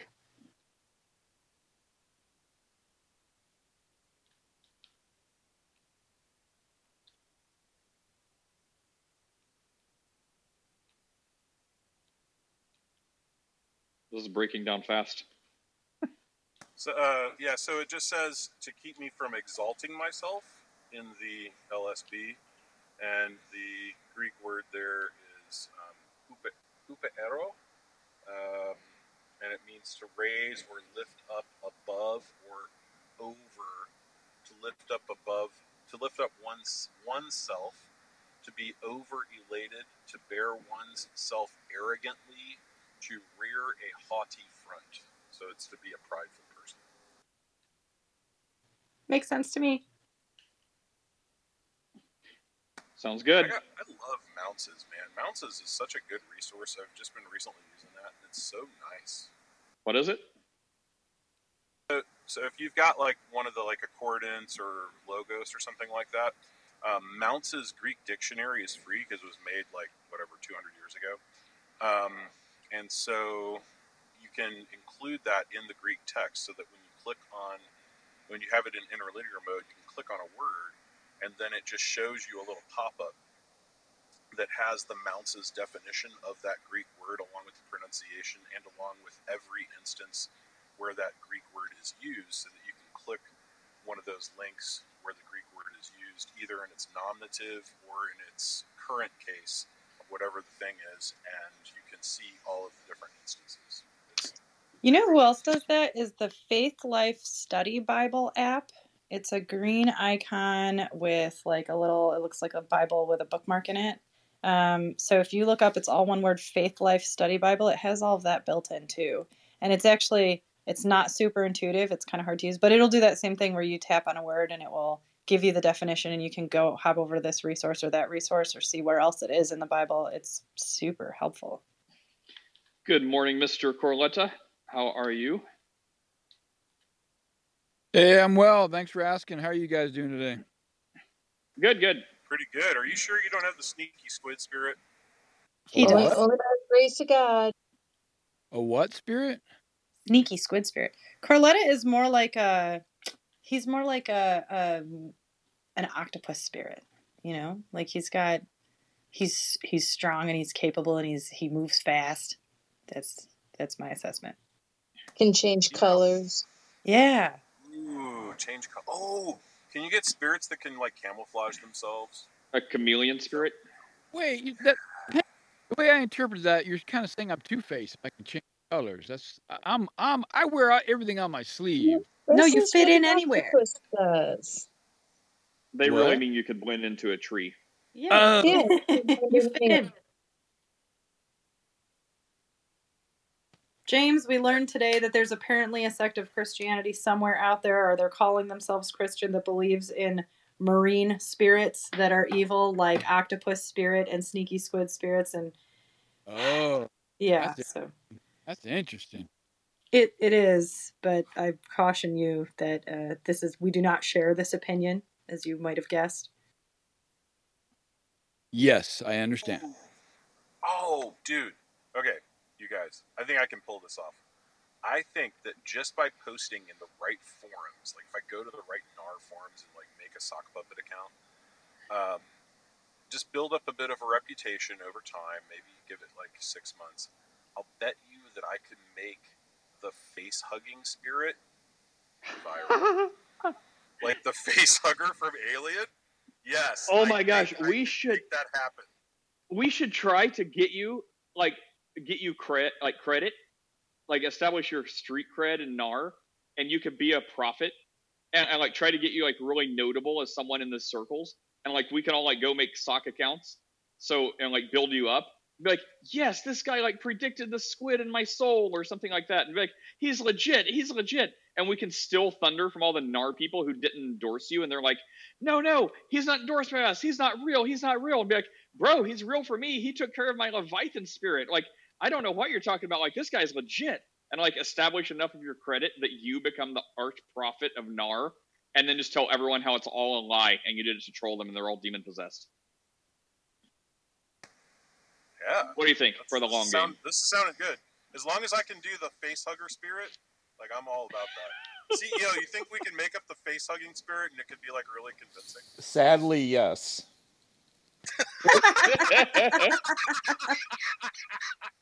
What about the sucky face spirit? No, that's a bridge too far. Yeah, that's a bridge too far. It's got to be some kind of an animal, It'd be like, but this is like the alien from Alien. Be like, no, this is the face hugger spirit. I know this is a thing. Where do you think Geiger got it? Geiger was inspired by demons. Like, I could go a whole thing. Geiger was inspired by demons, and when he came up with the face hugger, that was from a demon that he actually knew of. Yeah, see? You feel me? Okay, sorry, Steph. I was just going to say, one song comes to mind. Too much time on your hands, Chris. Too much time on your hands. He's going to do it. He's sitting on the bar stool talking like a damn fool. You guys, I haven't even done my billing yet today. It's like 9:30. It's 10 o'clock. I haven't done my billing. It's like thousands of dollars of billing, and I'm too lazy to do that. Our fire topics have kept you occupied. Dude, you get me going about the sneaky squid spirit. I'm like, all right. So when I look this up, am I going to be underwhelmed to be like, no, Chris was just building this up, or it really as ridiculous as you say it is? It really is ridiculous. And Jamesy, you could be right. I could lack the personal charisma to be a cult leader. But then again... No, you don't. You'd be a pro cult leader. This would be a very successful endeavor for you, Chris. So Chris, I'm working... I'm told to use my powers for good only, because if I wasn't really... One of the things that I do, and this is like, if you want to delve deep into my psychology, one of the things that I do to make sure that I don't become like some kind of weird cult leader is that I use my acerbic tone to kind of push people away and push them off so that I don't become a weird cult leader. Because like when I was in college group, like I had a cadre of people following me around even though I'd only been a Christian like 3 years. And so it was very disturbing, and I knew that wasn't right. And so I think this is where I got some of this, like, when I'm very, very caustic. Okay, so this is going to seem very scary to you all, but I just decided to create Chris's facehugger spirit scenario with ChatGPT. Okay, here we go. Let's see it. The facehugger spirit could symbolize a harmful or demonic influence that believers should guard against and seek liberation from. This portrayal could emphasize the danger of allowing negative influences to become deeply attached or entrenched in one's lives. And I'll just give you the headlines of the principles. Detachment from unhealthy bonds, dependency on God, not evil, recognition and repulsion, protection through prayer and vigilance, seeking deliverance, promotion of holiness and righteous living, and community support. Can you get AI to generate a PTR for him? Ooh, yeah, we need a picture. But I love that Catherine just walked in and she's like, wait, what are you guys talking about? Feel free to join us, Catherine, if you like. Yes, welcome to the Ratchetest Christian Room on Clubhouse, where daily you can come and get your dose of ratchet Christian news. And I mean, without like atheists and Muslims, like to be like new atheists and Muslims to circulate and be like, why does God create evil? Why do you worship 3 gods? Like, I mean, we just go to like Christian, like messed up Christian dark corners to shine some light in, I guess. Yeah, but Nate, God doesn't create evil until you mess up. Oh, here we go. I figured it was close enough to the end of the day. Would give Bob a few minutes. Is it close enough to the end of our lives? Is that what you're getting at? Am I gonna Are you still driving to Lake Jessup? No, I would have been there by now. I just went and picked up a computer from a client, but I guess now I will drive into Lake Jessup. Is that where the alligator ponds are? Good morning. That is the alligator pond of Florida, yes. So whenever they capture an alligator that is where it shouldn't be, they dump it in Lake Jessup. Lake Jessup has the most number of alligators per square mile of any body of water in the United States. No, absolutely not. No. Why do you people live in this state? Well, actually, I know the answer to that, but there's too many alligators there. Because we can't function in the rest of the world. We'd get locked up. You know what? Do comps around Lake Jessup, Steph. You're the real estate lady. You have the ability to do this. Run some comps right around Lake Jessup. And hold on, I could do this right now. On Alligator Lake and what they're selling houses. Let's see. I have a feeling you already know. I'm about to pull it up. Hold on. I mean, Chris, don't ask questions you don't know the answer to, right? Oh, see, the whole problem, like right away, if you live in a place called Alligator Lake, you don't. You go somewhere else. How do you spell Jessup? Jesuf. Siri wants to talk to me. Jesu what? Jesup. He said U.S. at first. Don't let him lie to you. I did say that. I was like, because I'm trying to drive and I'm looking at this car in front of me with boxes falling out of it and dump truck next to me. My software does not have access to a town called Lake Jessup, Florida. Oh, well, it's not a town, so it would be Sanford, Florida. Oh, okay, there we go. Thank you. Sanford, Florida. Sanford. Got it. Not to be convinced, not to be... Oh, here we go. Okay. Yeah. I don't see Lake Jessup. I see Lake Monroe. Am I in the wrong place here? No, that's right around there. Lake Jessup is attached to Lake Monroe. They're all a big chain lake. Okay, let's see. Properties are... Let's see what we got here. You can buy... Oh, wow. You can buy a shack for $270,000 that is within walking distance for the alligators. You could buy a vacant lot for $550,000 that is within spitting distance to the alligators. Let's see. There's a condo for $775,000, a studio condo. This is horrifying. Land is $800,000. They pay top dollar to live right next to the alligator lake. I see that. Okay, acreage. I'm living life on the edge. Acreage is going for $120,000 an acre. To give you an idea where I am, acreage goes for about $20,000 an acre. So that's insane. Floridians are insane. Absolutely. I mean, bro, insane. The alligators are not bad. I'm looking at one right now. They just kind of mind their own business. You're looking at one? Yeah, they just kind of swim across the little pond, and it'll just do. Well, I mean, it's cloudy. No, because we don't go walk in the water. We just watch it, and it goes to the other.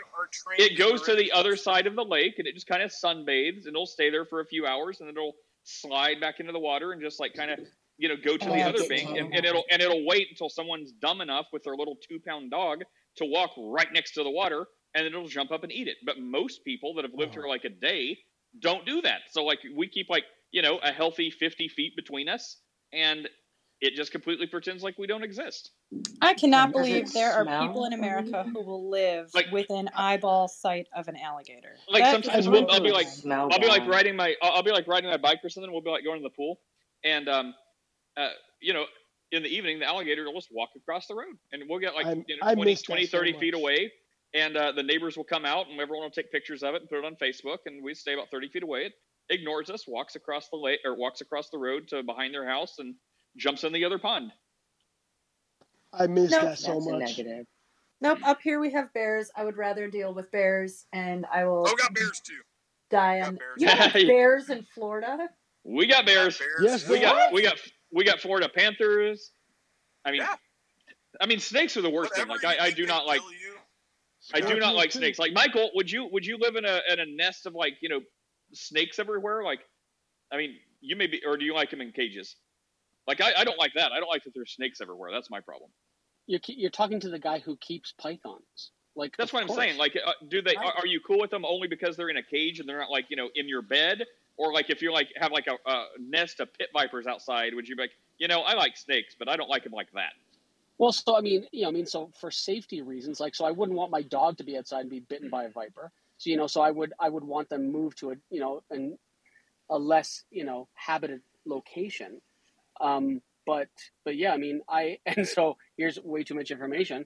So like one of my snakes, Buttercup, I will sometimes sit on the couch with her, and she'll be like either around my neck or sitting kind of on my chest, and I will take a nap with her doing that. It doesn't bother me at all. Oh Yeah, my no. goodness. Yeah, cool. I mean, But if there are like, Michael, sorry, like this is 50 personal. buttercups, Yeah, 50 buttercups. I was just going to say, Michael, do you have a wife? Yes. Yeah, I've been married for Buttercup. 17 years. Yeah. I was just going to ask. It's kind of unusual. Does she mind the snakes? I mean, she's not best friends with them, but she doesn't. Yep. But she doesn't hate them. But the snakes don't give her orders either. That's true, Bob. That is true. Doesn't tempt her. Yeah, but neither do I. Wait, is Bob saying that his wife hates him? Like that, you're welcome anytime. Yeah, that was Bob, I don't understand you. Someone explain Bob. I mean, do you need the joke explained? He orders his wife around. Hey, all I know is alligators are not spirits. You ain't got to worry about them getting in you. If you want some spirits, go to the bar. I'm sure you'll have a big party before you leave. I think it fell flat because I know Michael too well. There you go. I can get into this new Bob. Bob with just like little bits of wisdom. I'm into it. Is he a Trinitarian now? No, he just has pithy sayings. Well, Bob has alligators, right? Wherever you live. I had alligators in my house. I had them in the bathtub before I graduated from high school, but we weren't making love or nothing. Well, that's good. Well, I mean, don't discriminate. I don't think that that Michael is doing nothing with that Miss Buttercup. You know, I don't think they're mating at all. I mean, I don't think anyone thinks that. I don't think. No, we were just saying usually women are afraid of snakes. Yeah, that's what we were saying. Well, that's not accurate at all. I know lots of female reptile keepers. But that's Bob, on a long list of stuff I've heard you say, that might be the dumbest thing I've ever heard you say. What? You don't think I'm mating with another species? Oh, you are? Oh my God. Okay. Yeah, I'm done. Hey, Bob, stop stealing oxygen from the rest of the planet. I don't think you are. I mean, that's all I was stating. I mean, just because you laid up on the couch with Miss Buttercup, you know, I mean, there you go. Unreal. Where do we go from here? Where do we go from here? Well, you could say almost anything that would be more intelligible than that. Oh my goodness. So, Bob, I do not believe, I refuse to believe that you steal women off the street and keep them locked in a dungeon. I do not believe that, Bob. I'm glad. And if you do, don't incriminate us. I mean, Bob, my wife would have let them out if I had. I mean, go ahead and confirm that for us real fast. No, yeah, I haven't done that. You okay. You have assessed that correctly.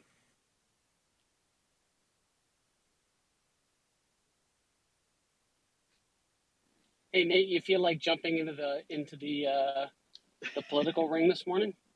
Well, I did see that. You know, if you would have never corrected me the first day I said his name wrong, I'm sure I've said it right before, and I would have continued to say it right. Since you corrected me that one time, I am forever cursed to say it wrong. Trudeau. Close. Trudeau. Trudeau. I should just think it's like true because it's like the opposite of everything. Anyways, but he did apologize for honoring the Nazi, and he said it was unfortunate and it was an embarrassment to all Canadians. So he apologized, but he blamed everyone but himself. Even you, Michael. By extension, as a Canadian, it is your fault, and you were embarrassing as a Canadian, even though you didn't know anything about this. So yes, he did apologize, though. That's unfortunate. Is that where you were going?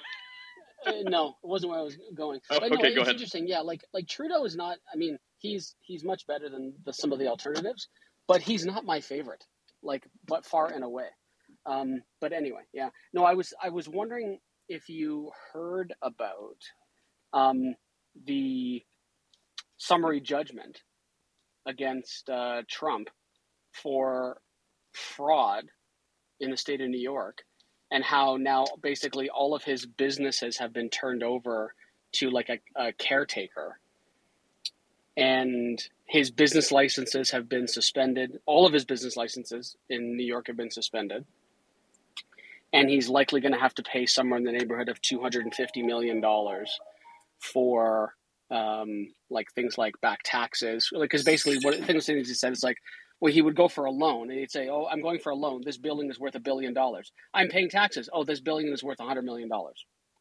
And he's been found to be, the summary judgment is, if I read correctly, somewhere in the neighborhood of $250 million. And I'm just wondering that, because, he's your guy, like you've said, you're going to vote for him in 2024. So, someone who has, now been, ruled, summary judgment of fraud, and how you're feeling about him. Well, no, I haven't heard anything about it. And without looking, I just want to say that his people who hate him have poisoned the well so much that it's like the people that have cried racist on everything that was not racist so much that now when there actually is a racist or Nazi being honored, no one bats an eye because they've been so desensitized. So I would be very curious to know, I mean, my eyes are glazing over as you're talking like business and numbers and all that stuff. But I mean, if I really wanted to go on a fact-finding mission, I would want to know if there's like really legs to this, and if there are legs, how firm those legs are.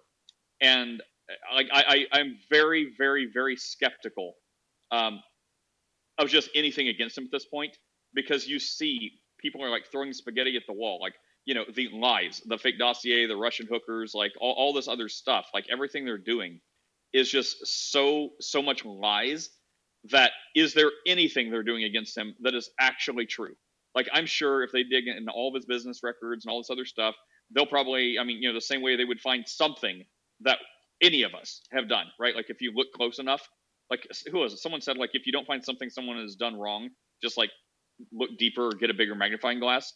The point is, like, everyone is guilty of something, like even speeding. So are they looking at it like that? Are they nitpicking? Was it really egregious? Did it violate, like, was it like a misdemeanor? Was it a felony? So these are the questions I would have, but on its face, they have poisoned the well of Trump so much that it would take like a mountain of evidence to convince me at this point that there's any genuineness to it.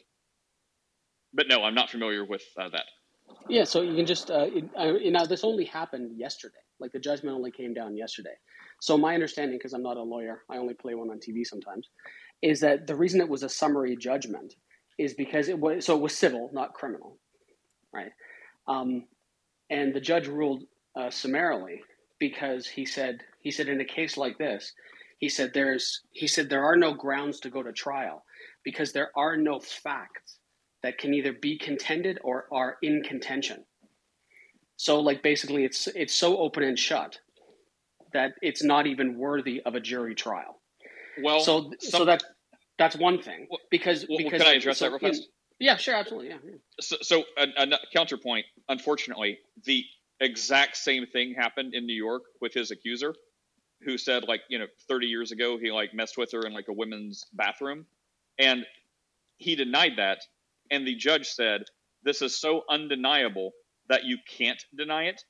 And because he denied it, they automatically found him guilty, not of the crime, but of like lying, because he dared to say, I didn't do that.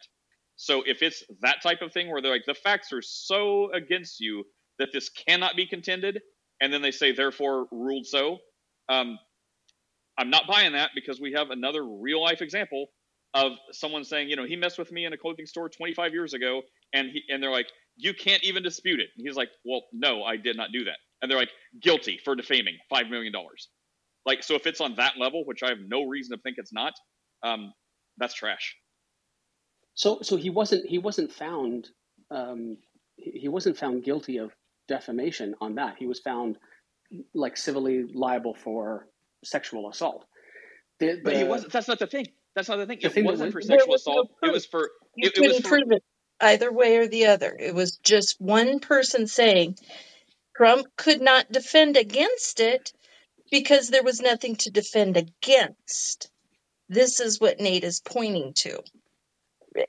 Am I about getting it right? Well, basically, he had to pay $5 million, not because he, it's basically he couldn't defend himself. So it was, I mean, if you want to help me Google this, but I've heard the story a lot. But it was something like, she said you did something to me. He said, no, I didn't. And the judge said, no, the facts are so, the quote, facts are so against you that you can't deny this. If you deny this and basically say, no, I didn't do this, I'm innocent, you're calling her a liar, and that's defaming her, and now you have to pay her $5 million. That's not at all what happened in the case, though. Okay, so let's go. Okay, so all right. So that aside, because what I brought up to you was about the whole business thing and stuff like that, and the fraud, right? So okay, so let's put that aside. Okay, so you think that basically all these things are being brought up against him. Do you also think that's the case with the 4 indictments and 91 felony charges? You think those are all just made up? I haven't looked at all 91, but absolutely. You haven't looked at it and you think it's made up? Well, have you looked at them and you think it's not made up? So wait, opposite question to you. Are you saying you have looked at them and you think they are all legit? Obviously not, right? Obviously I haven't. No, I haven't looked at all of them. Do I think that they're legit? I don't know, but that's why he's going to court, right? Like that's why he'll go. That's why he'll go to trial. I think the real reason is like Jack Smith and all these people doing this. It's my hunch that just watching these people, and not just Trump, but like whenever they do this stuff, is to tie people up. So like Jack Smith is like the most overturned person in like probably the world. So they don't care. Like, this is my hunch.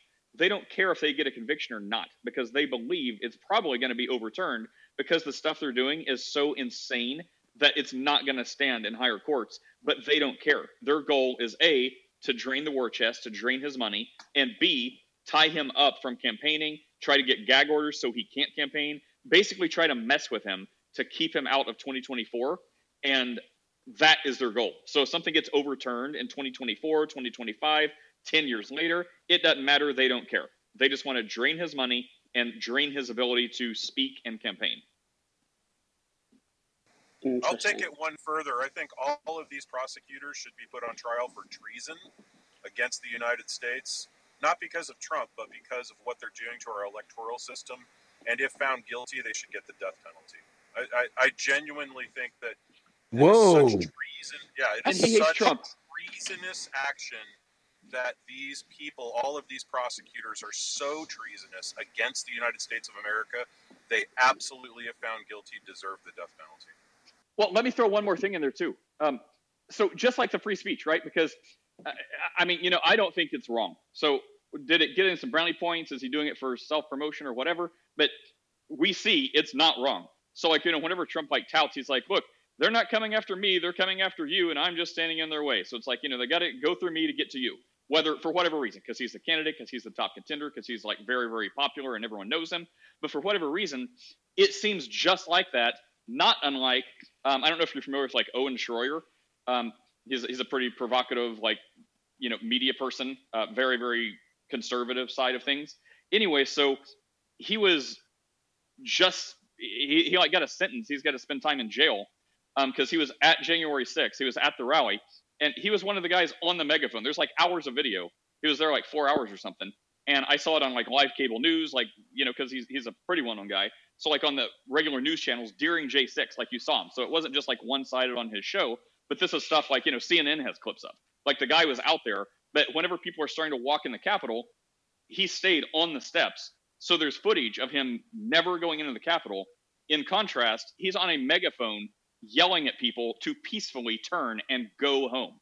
Anyway, they said he was guilty of treason for stepping foot on the Capitol grounds, blah, blah, blah. And, it's been going on since January 6th. And they just sentenced him and said one of the reasons, because he was on probation up until this time or whatever, and they said under sentence guidelines, the reason the prosecution recommended, it was like 120 days in jail or something. He got half of that. But the whole reason that they wanted him sent to prison was specifically because he continues to deny that the election was real, so he still touts that the election was stolen, and because he was unrepentant of that. So the entire reason the prosecutor wanted to petition the judge to send him to jail was for his speech. Like, not even the fact that he's a journalist, and they usually have more leeway, but it's totally for speech. It wasn't because of an action. It wasn't because of a deed. It was because and he called Joe Biden a pedophile. Like, in the guideline, that's it. It says he calls Joe Biden a pedophile. He's unrepentant and still claims J6 was, like, the election was stolen. So he's being sent for free speech. And because of that, and then a lot of people say, well, he's too far right. You know, he deserves it. I don't really know. I don't really care. And, you know, everyone's just like, just watch this guy. Whatever happens to him is going to happen to other people. And they're like, no, it's fine. He's too extreme. He probably deserves prison.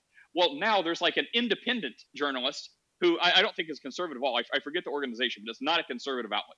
But this independent journalist is now facing prison time for being in the Capitol on January 6th. But he was there as a journalist. He wasn't a participant. He was there as an independent documenter. And now they're going after that guy for his freedom of press just for being there, and they're putting him in jail. So I agree with Chris. Like, these people are next level. So they're really forcing their hand, and it's not enough to be like neutral at this point, even like this non-conservative independent journalist documenting stuff. Like, you have to be like hook, line, and sinker with them, like pledging allegiance, or you're screwed. Like, they're going to throw all their weight and all their power against you. And for things like the First Amendment, like that's insane. That it would even be a conversation in the United States to go to jail for your speech. And it's not like fire in a movie. It's like saying you question an election. Like, pretty much every Democrat in the last 20 years who's lost an election has questioned it. Like, Madonna said she was thought about bombing the Capitol. Like, you know, I'm almost done. Like, you know, Clinton said she will not accept this. Like, it's stolen. She still thinks 2016 was stolen from her. That's fine. Stacey Abrams, every time she loses another governor's race, she says the election was stolen and she's not going to take it. She still hasn't conceded. So it's fine when the other side, the political, you know, side aligned with them, does it. But if anyone else does it, freaking jail time? Seriously? I don't even know where we started, but anyway, if anyone wondered, those are my thoughts. No, we started somewhere else, but it's okay. Okay, so is there okay, so he goes to trial. He's, let's say, you know, he's convicted. Let's say he gets 90 acquittals and 1 conviction. Okay.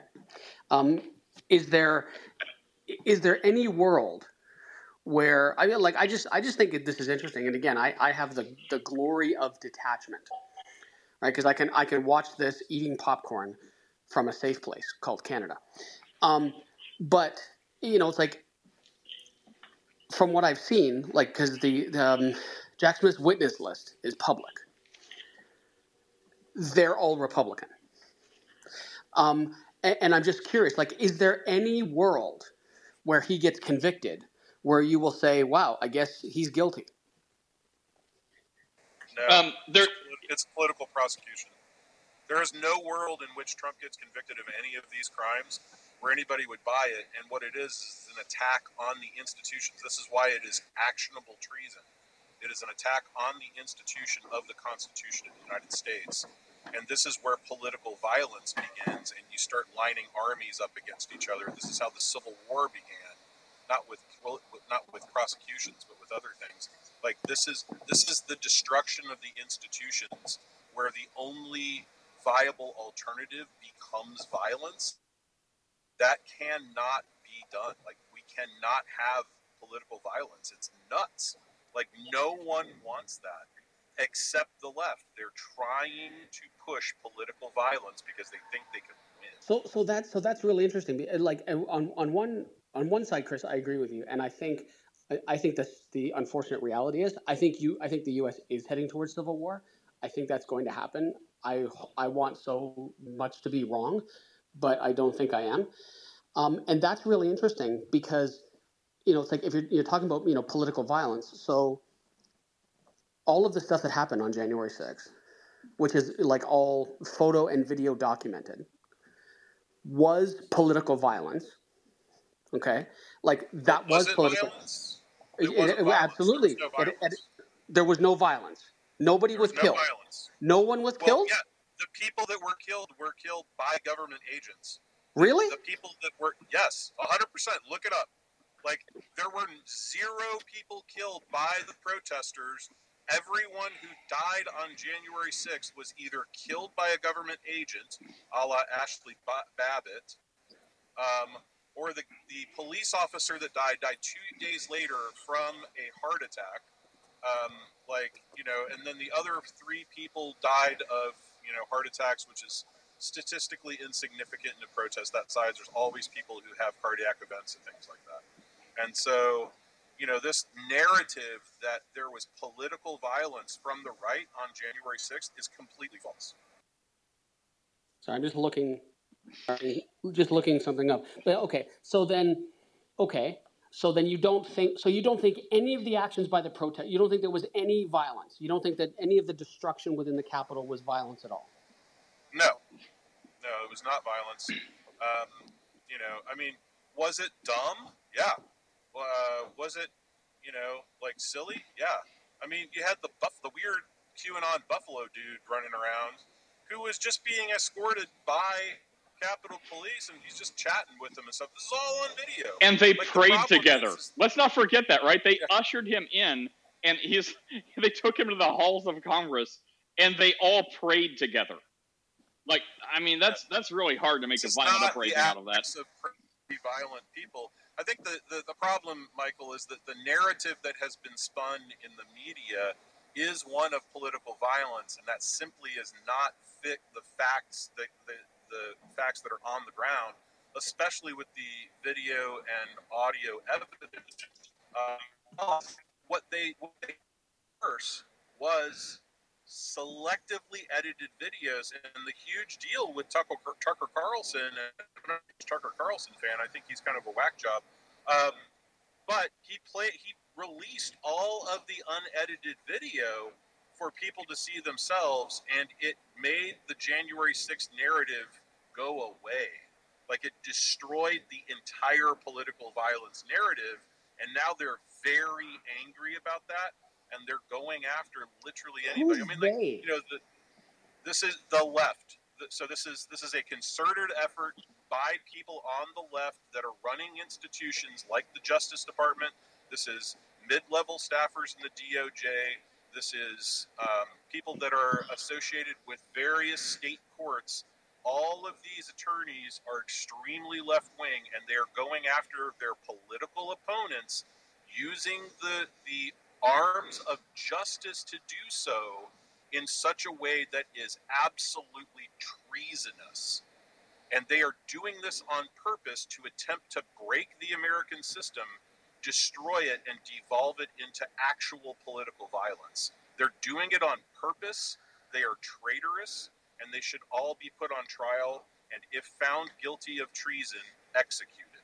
So that this type of thing will not happen on the right or the left.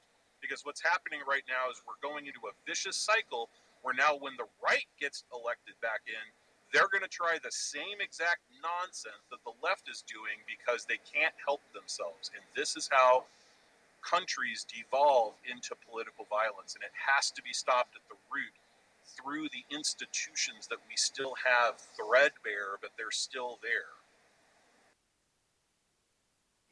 Yeah, I don't think it's possible for me to disagree with you anymore, but yeah, it's fine. Yeah, we may just have to leave it. And one of the things, Tucker's the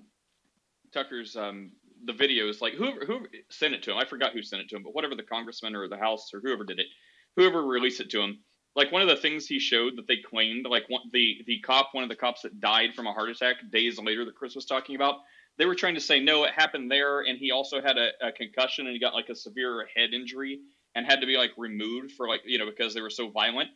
Well, one of the things they showed is after the time they claimed that happened, hours later, you see that cop walking through, escorting people, moving barricades and helping organize people through, and they're like, that cop, that's the one that 4 hours ago got a head injury and had to be removed for medical attention, and you said died, but actually it was 2 days later. And so it just showed all their lies. There's just no way around it. I mean, and we're not beholden to it, right? So if it was 2 cops did die, bad stuff happened, half of what they said was true. arrest and prosecute those individuals that did it. That doesn't mean that, the 80-year-old grandma needs to be doing like hard 20-year time for stepping a foot on the Capitol. So it's like, I have no interest in, how violent it was, except for the truth. And the truth is, it was not. Like there were some, there was like a handful of people that I think you could say, like, from what we saw before the Capitol, like that they got riled up, thanks to like people like Ray Epps, who, by the way, have never been prosecuted. There's a mystery.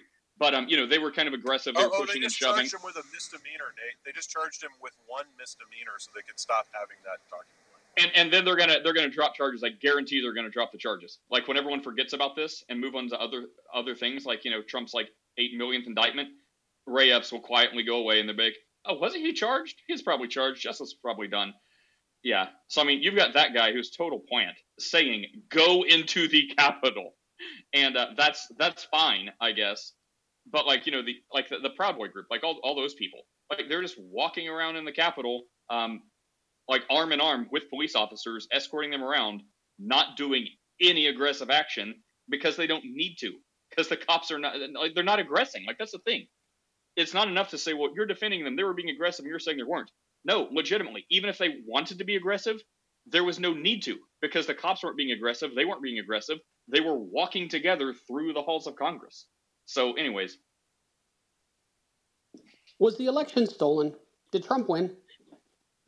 Okay, I think that the election was leaned, and it was leaned by great effort. And the left even says this. There's a whole Time magazine article about how they were able to skew the election away from the normal election process to favor Biden. Was it stolen outright, like illegally? No, it was pushed through with, and this is all Trump's fault. Trump bears responsibility for this. He did not have people on the ground 2 years before the election fighting all of the things that they were changing to make sure that Trump didn't get elected. And so in state houses, they changed all of the election rules in order to favor left-wing candidates in such a way as to make it more difficult for Trump to get reelected in all of the state houses in the swing states. And Trump did nothing about it. He did nothing. And so he lost the election because it was his own fault.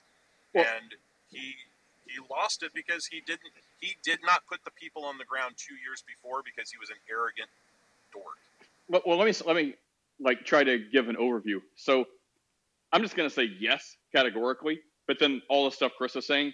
So on the far end of it, that is disputed. I don't think you can dispute some parts, but how much it swayed it is disputed. So like, in Atlanta where the pipe miraculously burst and they had to shut down counting and like lots of vans just kind of show up and bags go in, there is no question in my mind they forged ballots. They just shoved ballots they needed. Is that enough to sway that? I don't know, but he seemed to lose. Like if you watch till they count, he's like winning in a landslide. The next day after they get the pipe fixed, it's like, oh my gosh, like 80% of the next, 100,000s of ballots came in for Biden. Wow, interesting. And then like when Nate, oh God, okay. Wait, go ahead. Wait, let me get through this. So. You can dispute how much it swayed it, but you just cannot dispute that. And like this next thing I'm about to say, like whatever, I forget the place, but like when the Republicans were trying to count and they forced the Republican watchers, the poll watchers, out of the building, they locked the doors and they left all the Democrats there. They put cardboard. Do you remember that? They taped cardboard across the windows so the Republican vote counters could not see what was happening. 100% illegal. So you don't have to say that swayed the entire election, but you can't say there was no fraud. I'm almost done. We're going back to reasonable. And then, yes, we have like countless hours, like, Dinesh D'Souza's thing, like, edited, doesn't matter. The point is, undoubtedly, there were people paid operatives to go stuff ballots. How much it mattered, anyone can say. But then you go all the way back to normalcy, to the other side, which no one can dispute. Everyone admits this. Even the people who did it admit it. And now we find out that, the FBI had direct channels to Facebook telling them to crush the Hunter Biden laptop story.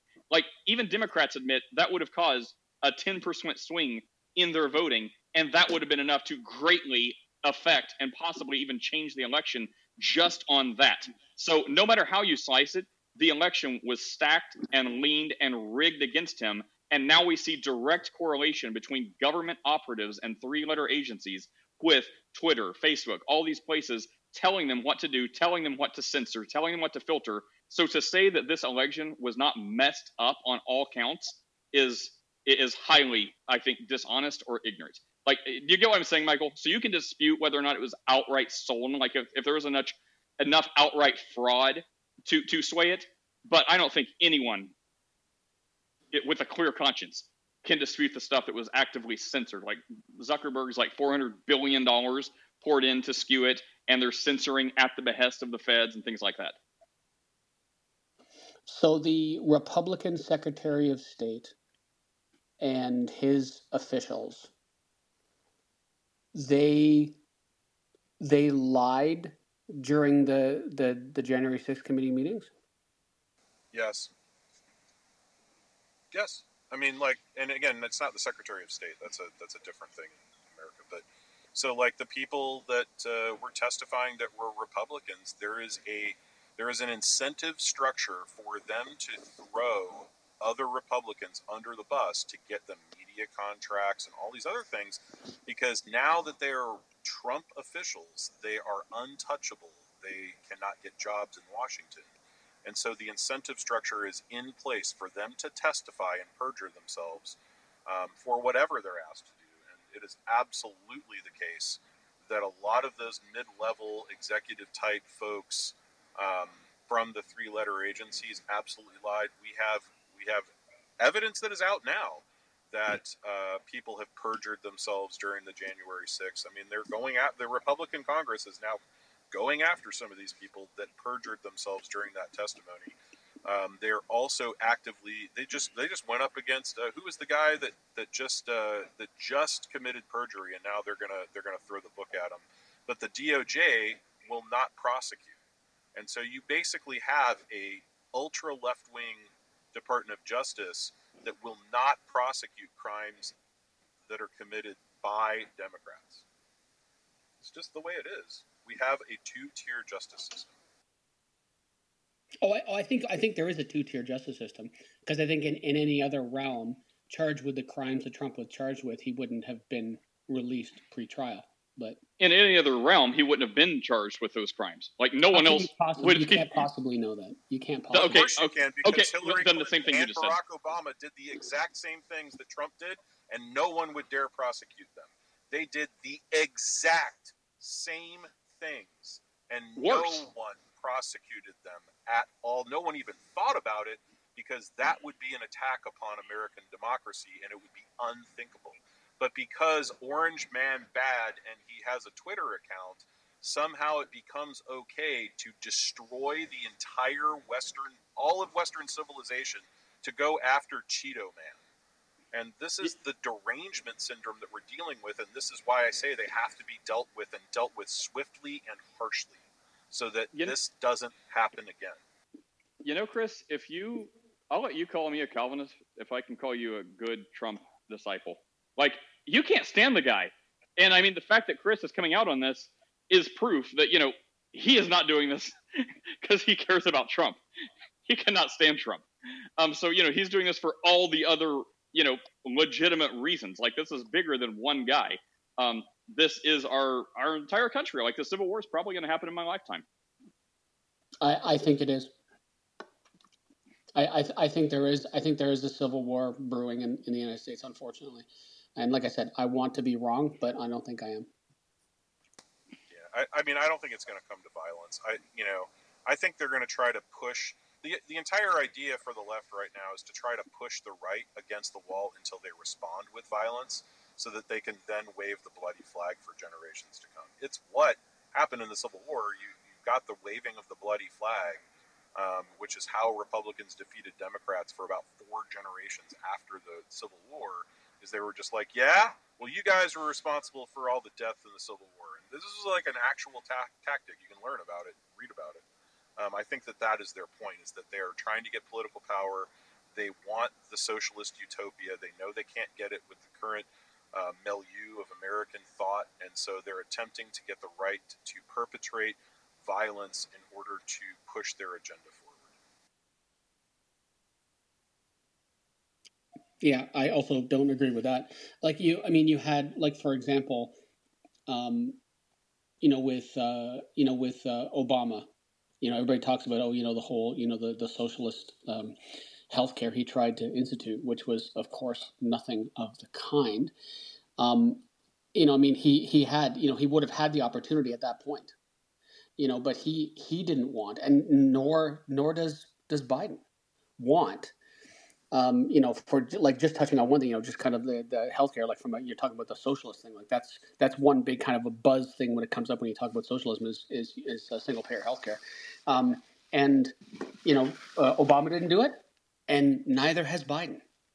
So I don't see it the same way, and I wish I didn't have to go into a meeting now, but I do.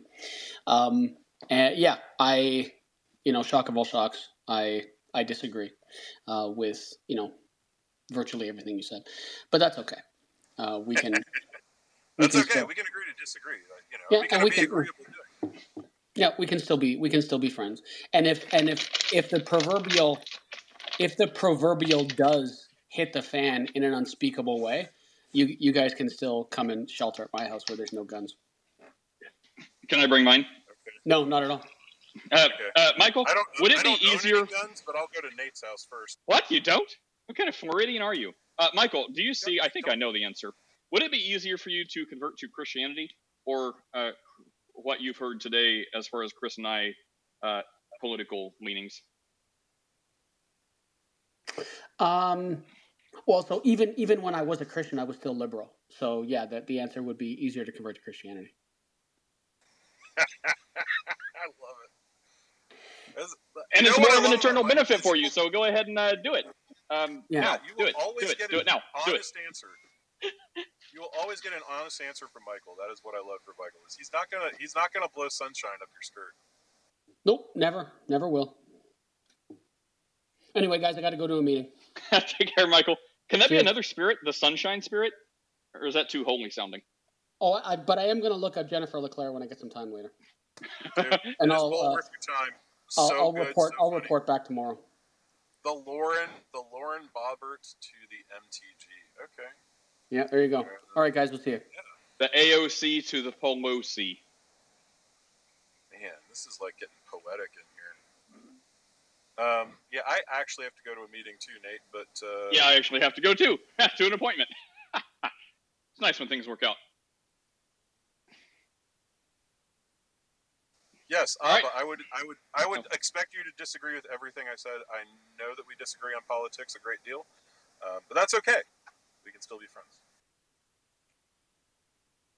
Well, everyone, thanks for being here. Fun day. We'll see you tomorrow. Take care.